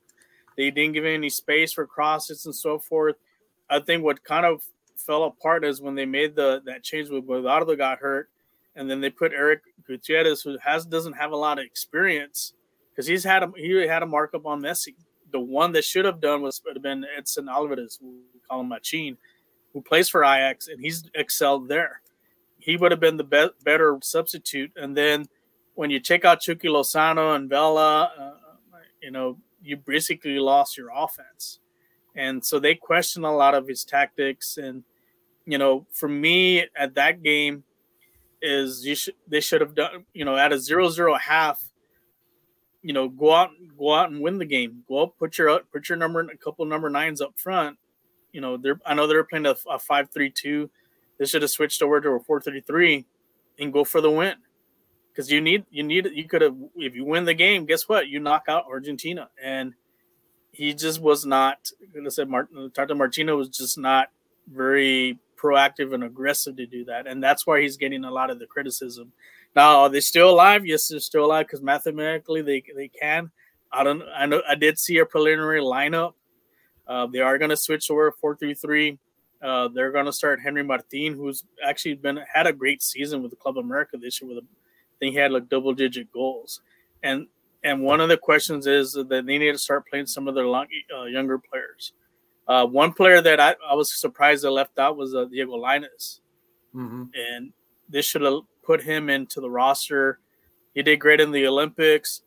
He would have done well here because he's a creator outside with the ball, distributes and so forth. So they're gonna have to take a real deep look in the mirror, because, like I said, you're gonna be a co-host 3.5 years from now. You better do a good showing, because just getting, you need to get out of that group in the next World Cup and actually win a game and stuff. And Matt, I'll let you talk here in a minute. But I think as far as for 2026, because 2026 is such an important World Cup, because it's here in North America with Canada, United States, and Mexico all hosting here.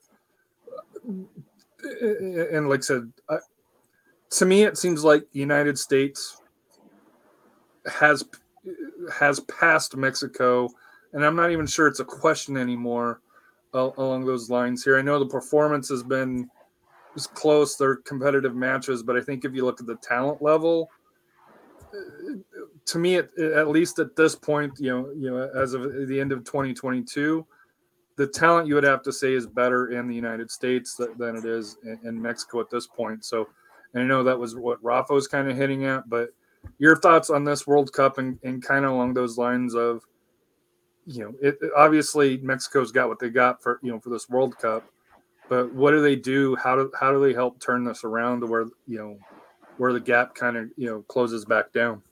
It's just like Rafa said, go back to your Olympic teams. Go back to the players that made the changes. To me, it's like I was telling Rafa today. I didn't expect anything. I wasn't expecting anything out of this team this year. I was just happy they made it. And honest to God, I was just happy to see. Like a United States fan. There. Not a United States fan, but I mean, that's how we were. Respectfully, I'm proud of them too for being keeping their foot on the pedal ever since Gold Cup and ever since all these wins that they've been getting this past year. But like I said, I feel like they need to relook at all these players that played in the Olympics. Your U7, your U20, your U19. There's players there. Give them a shot. Yes, you have your star, quote unquote star players. Hey, who's that? Maybe one of these other players is going to be your new Chicharito or your new. That's the thing right there. Mexico does not have the face of the team. Like Christian Pulisic is the face of the U.S. national team. Mexico does not have that. The last person was probably Chicharito. You don't have one like Cuauhtémoc Blanco and Hugo Sanchez and so on. So it's just, am I going to be mad that they lose if they do tomorrow? No, I wouldn't be mad, because in a way, and I would think Rafa was thinking the same thing.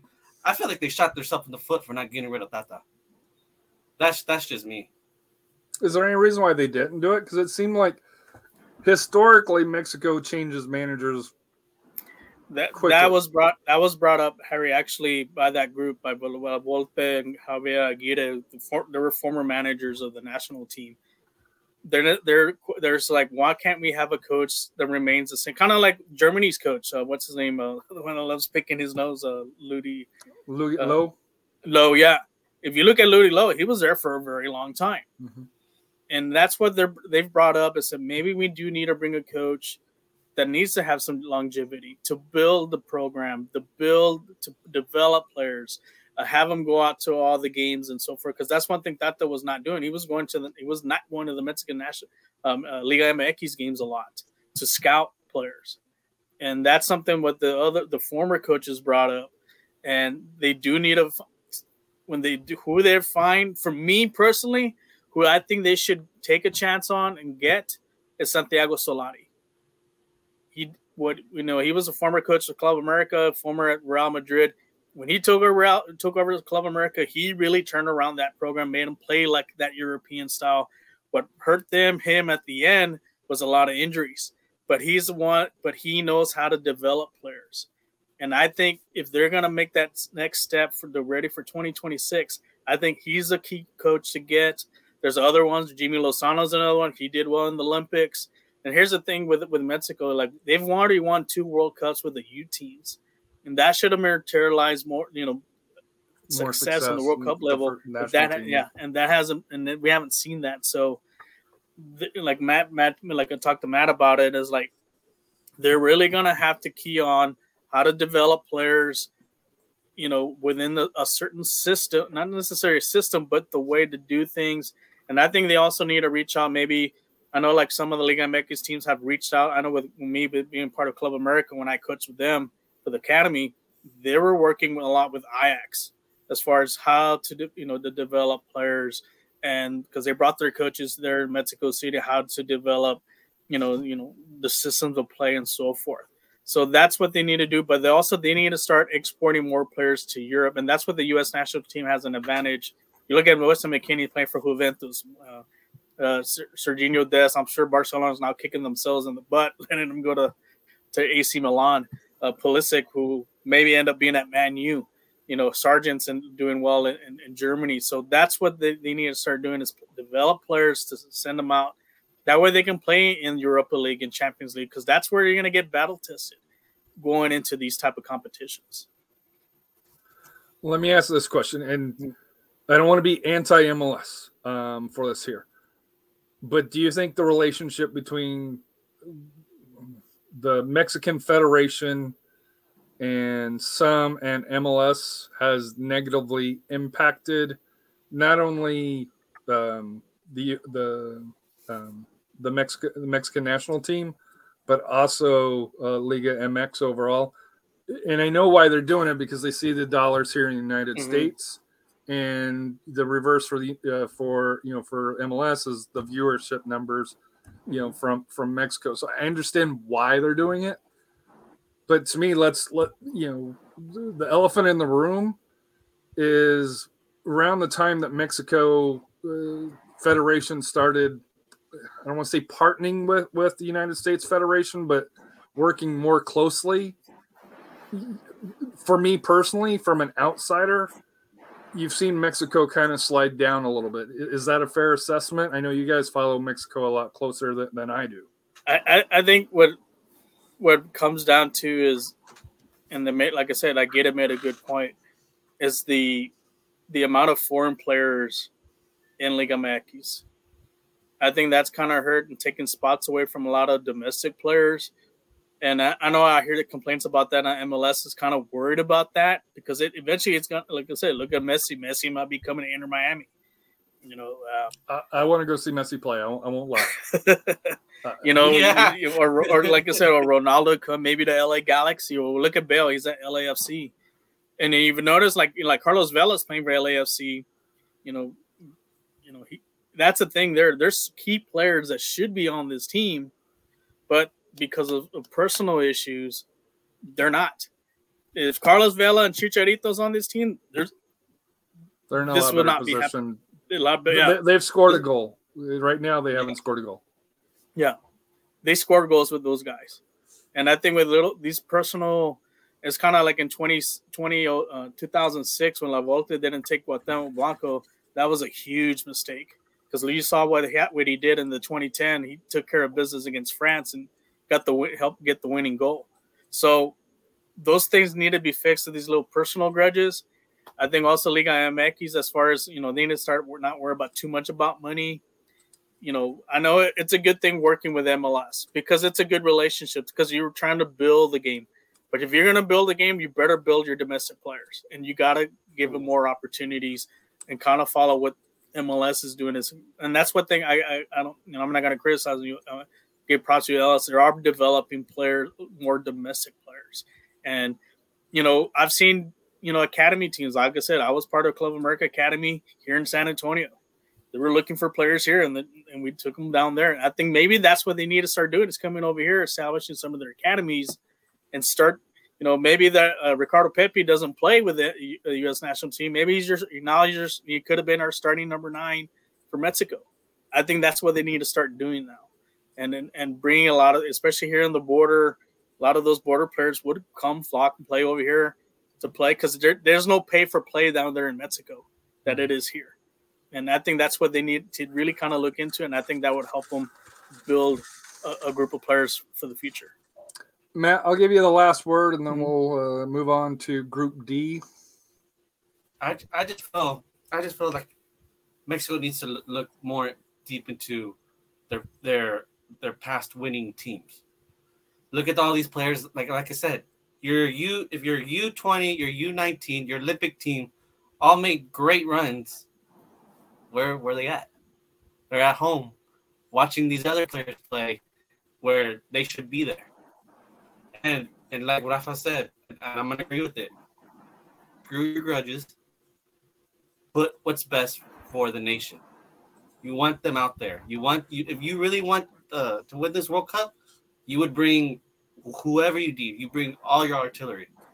Doesn't matter. It doesn't matter about the grudge anymore. It's your artillery that you need. So like I said, hopefully this World Cup was a lesson to the federation, but we just gotta wait and see what coach they get and how it goes out. So moving on to Group D, France already qualified here. They play Tunisia. To me, the big match tomorrow morning, Australia versus Denmark. Winner moves on. Australia just needs a draw. I still think Denmark's probably the favorite to come through to get the victory, but Australia got the W against Tunisia. Any thoughts on Group D? That's France. What can you say about France? They're clicking on all cylinders. Even, they were worried about losing Benzema prior to the World Cup, but look at Giroud. Giroud's he stepped into the role. He's one of the older players, and he's doing great. Mbappe, he's doing his thing. I think he's trying to showcase, hopefully, to go to Real Madrid next year. Barcelona. He ain't going to Barcelona. We don't have we don't have no money. That's right. We have no money. Group E. This has been a crazy group. Spain, 1-1, 1 win, 1 draw, 4 points. They get Japan next. Japan beat Germany 2-1, but lost to Costa Rica. And I think that's going to cost them for advancing. Costa Rica got rolled by Spain by a touchdown, but came back to beat Japan. Germany lost to Japan 2-1. Drew 1-1 with a late goal against Spain. Gets Costa Rica next. Can Germany? To me, I think Germany's favorite to get out of the group now because I think Spain beats Japan. Mm-hmm. Do you see any way that Germany doesn't? Do you see Germany making the knockout round even after losing that first match thanks to Japan losing to Costa Rica? I think so because Costa Rica's still in it. So they can't play that park the bus because they know they need a win in order to advance. So it's going to be a wide open game. So that plays into Germany. But even if they played park the bus, I think Germany's talent is no. Costa Rica's not going to play park the bus because they can't. No, but even if they did, I think Germany has the talent to break them down. Yeah. Oh yeah. And then Spain. Be careful with Japan because Japan's a very organized team. They can't. And like I said, Spain is a very young but very talented team. I know recently. And I think that's the team that's probably gonna contend for the 2026 World Cup is that team right there. They're probably, like I said, they're about 3 years away from really becoming a dynamite team. So keep an eye on them on the Euros when they play. But Spain, like I said, they're just gotta be cautious. They gotta play a smart game. They can't have a letdown what they did with the Germany game. Fall asleep because look what Japan did to Germany. So I think Spain will pull out a victory on this one. Any thoughts, Matt? I feel like it's more of Germany's just looking to see how other options are in a way. Because if you don't beat Costa Rica, if they don't beat Costa Rica, I would be very disappointed. I'd be very disappointed. So, or if Japan beats Spain, which could happen. There's no way Germany's making up 8 goals. Yeah. Group F, Rafa sleeper, according to the pre-show, Croatia 1-1, 4 points. Morocco 1-1, 4 points. Belgium 3 points, and Canada. What happened? You won CONCACAF, but What happened? They just hit the wall. What happened? Freaking Drake. That's what happened. There's a Yeah, don't let Drake wear your jerseys. Drake curse right there. So out of this group, who do you got going? Morocco, to me, seems like the favorite to get out, right? Mm-hmm. And because Croatia, Belgium should be an entertaining match. Belgium's I think they're one of the older teams with their quote unquote golden generation that unfortunately never was able to get win. it across the line. And then Rafa, you mentioned you really like Croatia coming out of this group. The thing with Croatia, they're starting to peak at the right time. I know they struggled that first game, but you can tell that second game against Canada, I think Canada should have kept their mouth shut, and they just turned it on. And I mean, got to give it a Luka Modric at 37 and still playing at a high level. I mean, he's playing like that with Real Madrid. This season he's playing high level. Here he's like a timeless wonder. Like I said, don't forget they finished. Like I said, they were the World Cup runner-up, and nobody talked about Croatia, them. yeah.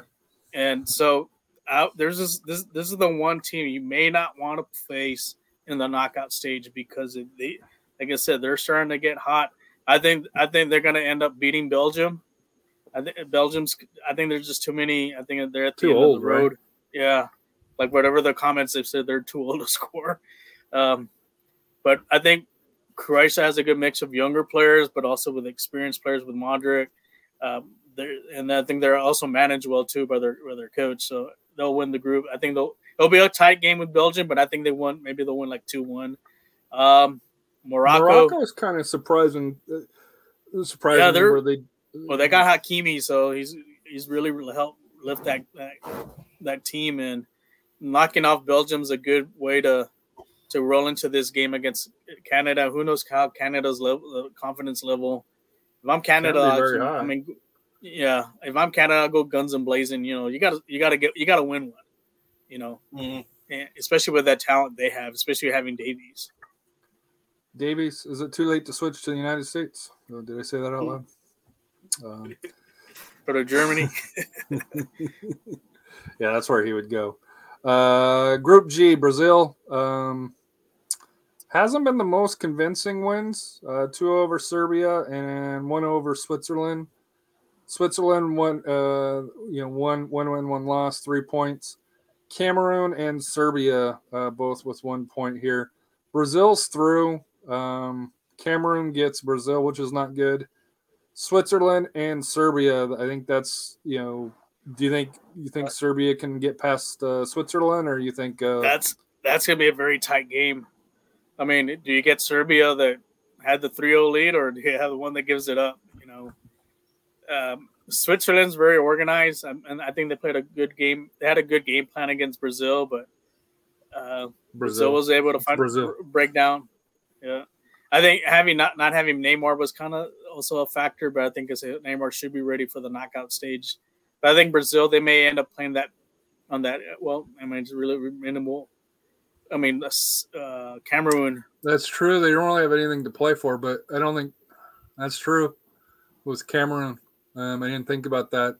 And Cameroon is going to have to. They still have a shot. And you got to figure, and this is something that I learned here. 2 yellow cards, you miss a game. Mm-hmm. So if somebody's already got a yellow card and it doesn't reset in the knockout rounds, it resets in the quarterfinals. So if there's any yellow cards on Brazil, you got to think that out of caution, they're probably resting those players. So that way, the first round, the knockout, they don't have to worry about any of those players missing. Now, question is, would the ref actually call it a second yellow on somebody? That seems to be kind of a question so far going through here. Last group, Group H, Portugal. I didn't think they'd get out of the group, but it looks like they will get out of the group for it here. Ghana, U.S.'s nemesis, South Korea, and Uruguay. To me, I'm kind of surprised about Uruguay. I expected a little bit better. They drew South Korea to start. They lost 2-0 to Portugal. They do get Ghana next, which is tough.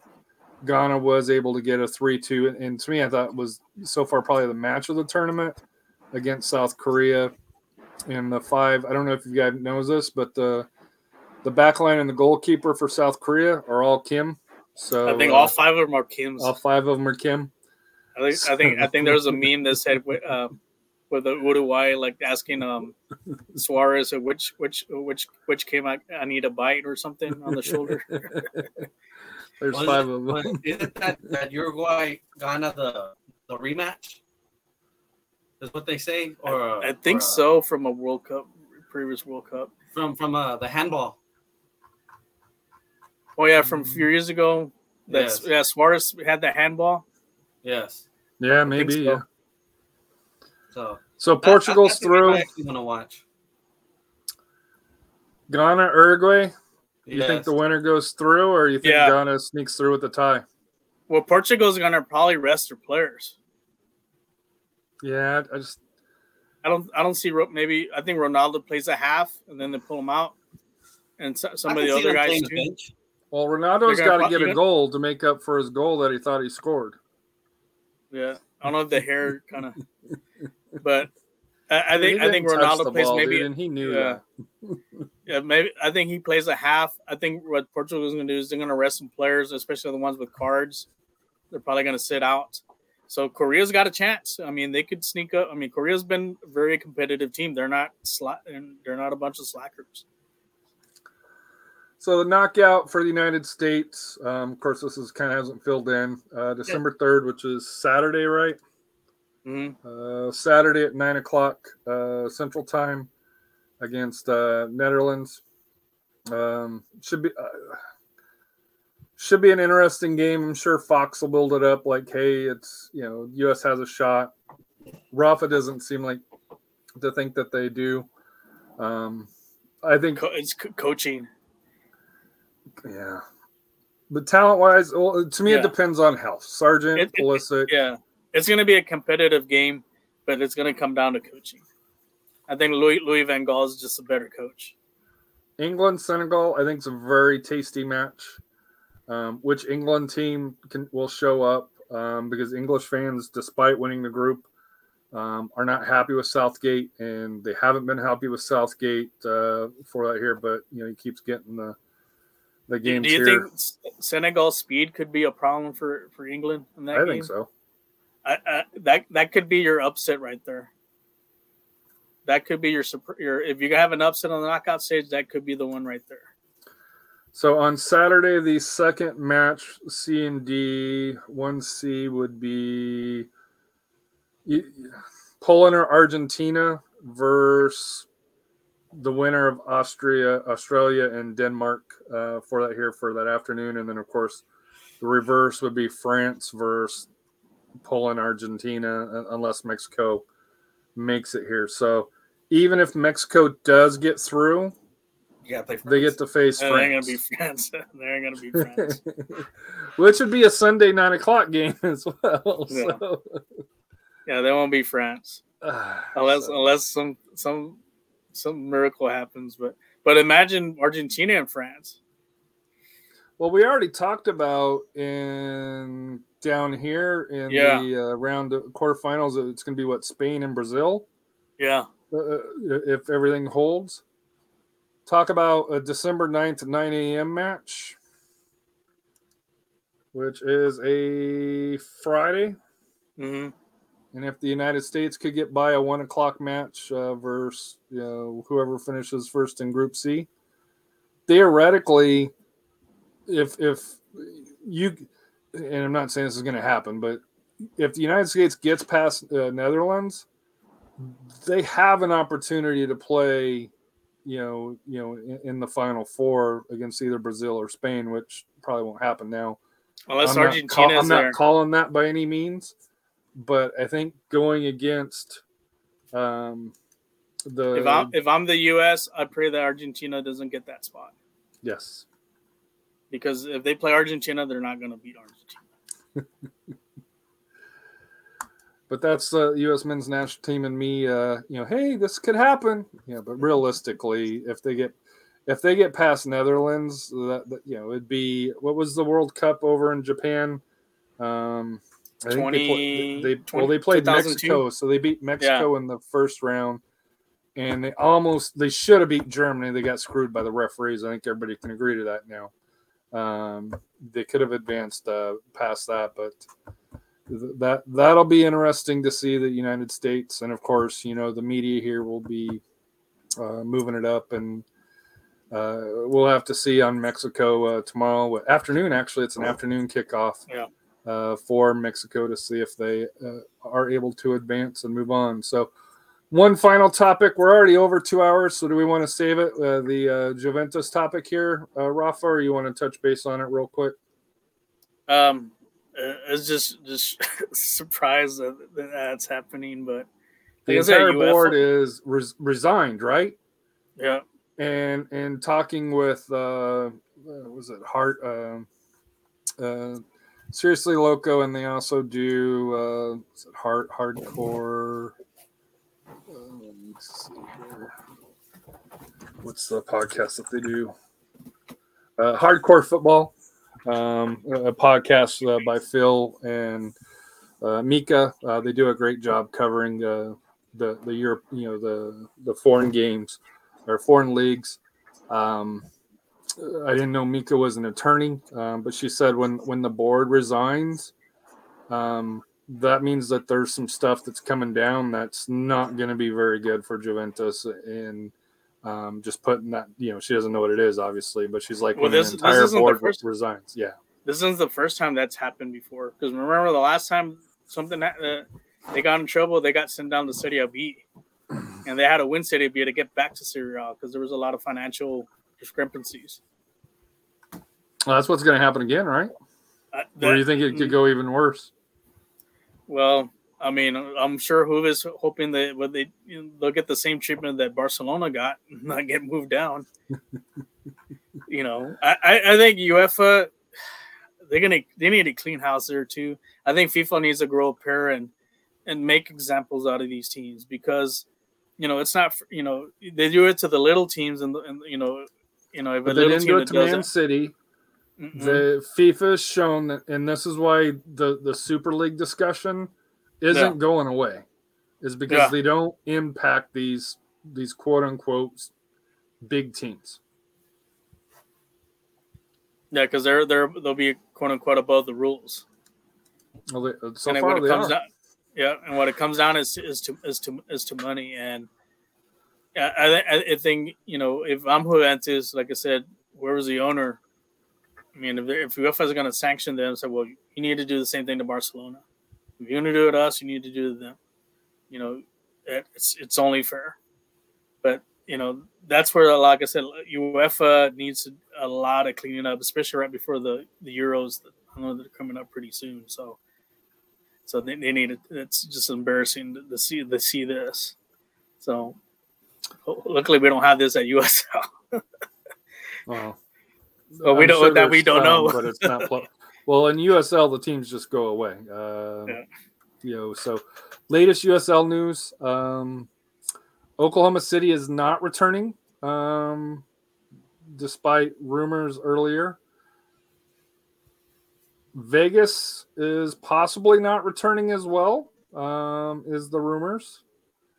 And we're probably 30 to 45 days from knowing our schedule for that here, barring any last-minute additions or subtractions outside of the rumors. For that here. So for San Antonio FC, it's a blessing and curse with the season ending, mid-November, is there's really no downtime for them because they got to start gearing up because as we saw, the season kicked off mid-March, which means camp probably opens up early February, mid-February, which means you got 60 days, and that includes, 3 weeks of holiday time in there? Now, a lot of the deals are probably already done and just waiting to be announced and along those lines. But for Coach Marcina, like I said here, and to me, that's a question as well.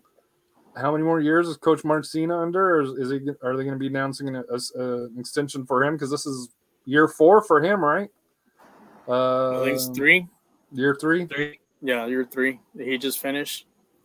So you figure most coaches' contracts are 3-4 years?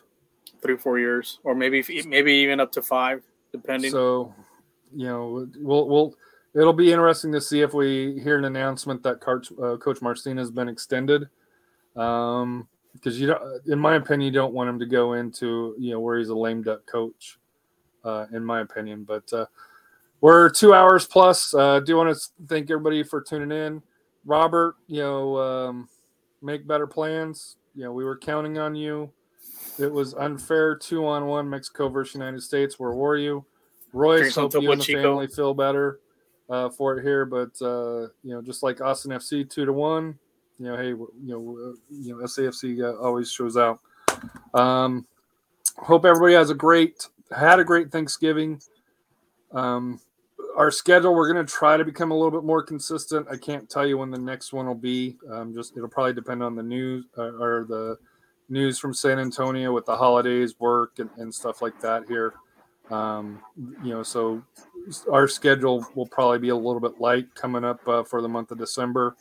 For that here, for San Antonio FC, high school action's going to probably start picking up. Where me and Rafa are going to mainly tune into a separate show geared for high school. May kick off this week or probably next week. Here, it'll probably be the high school show.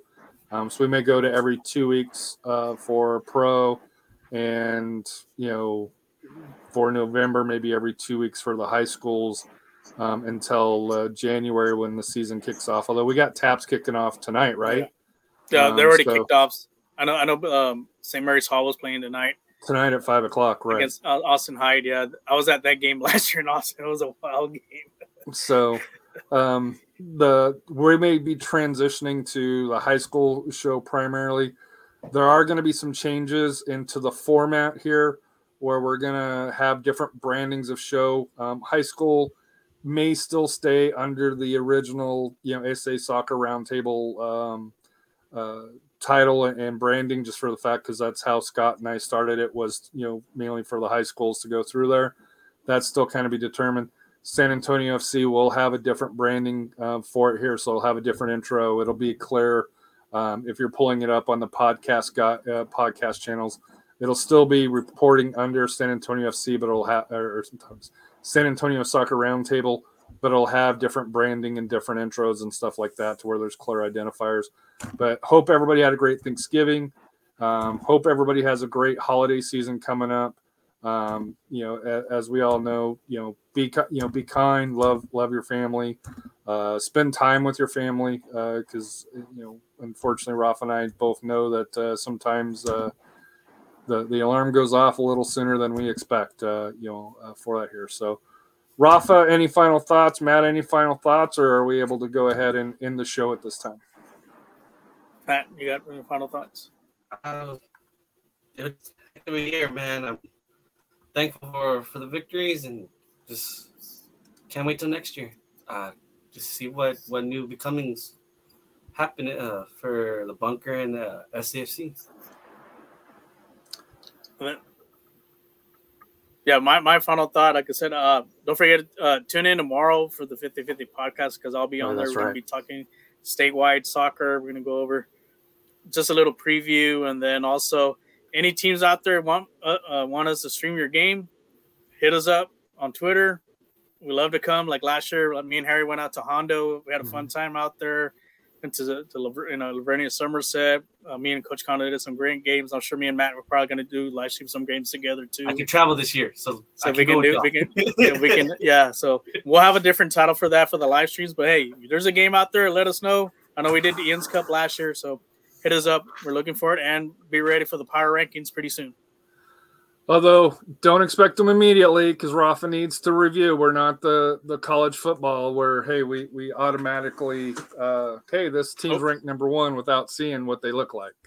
Or we don't go by the football team rankings by some other groups and stuff and so forth. So, but what's life without goals? We're out of here. I hope everybody has a wonderful night.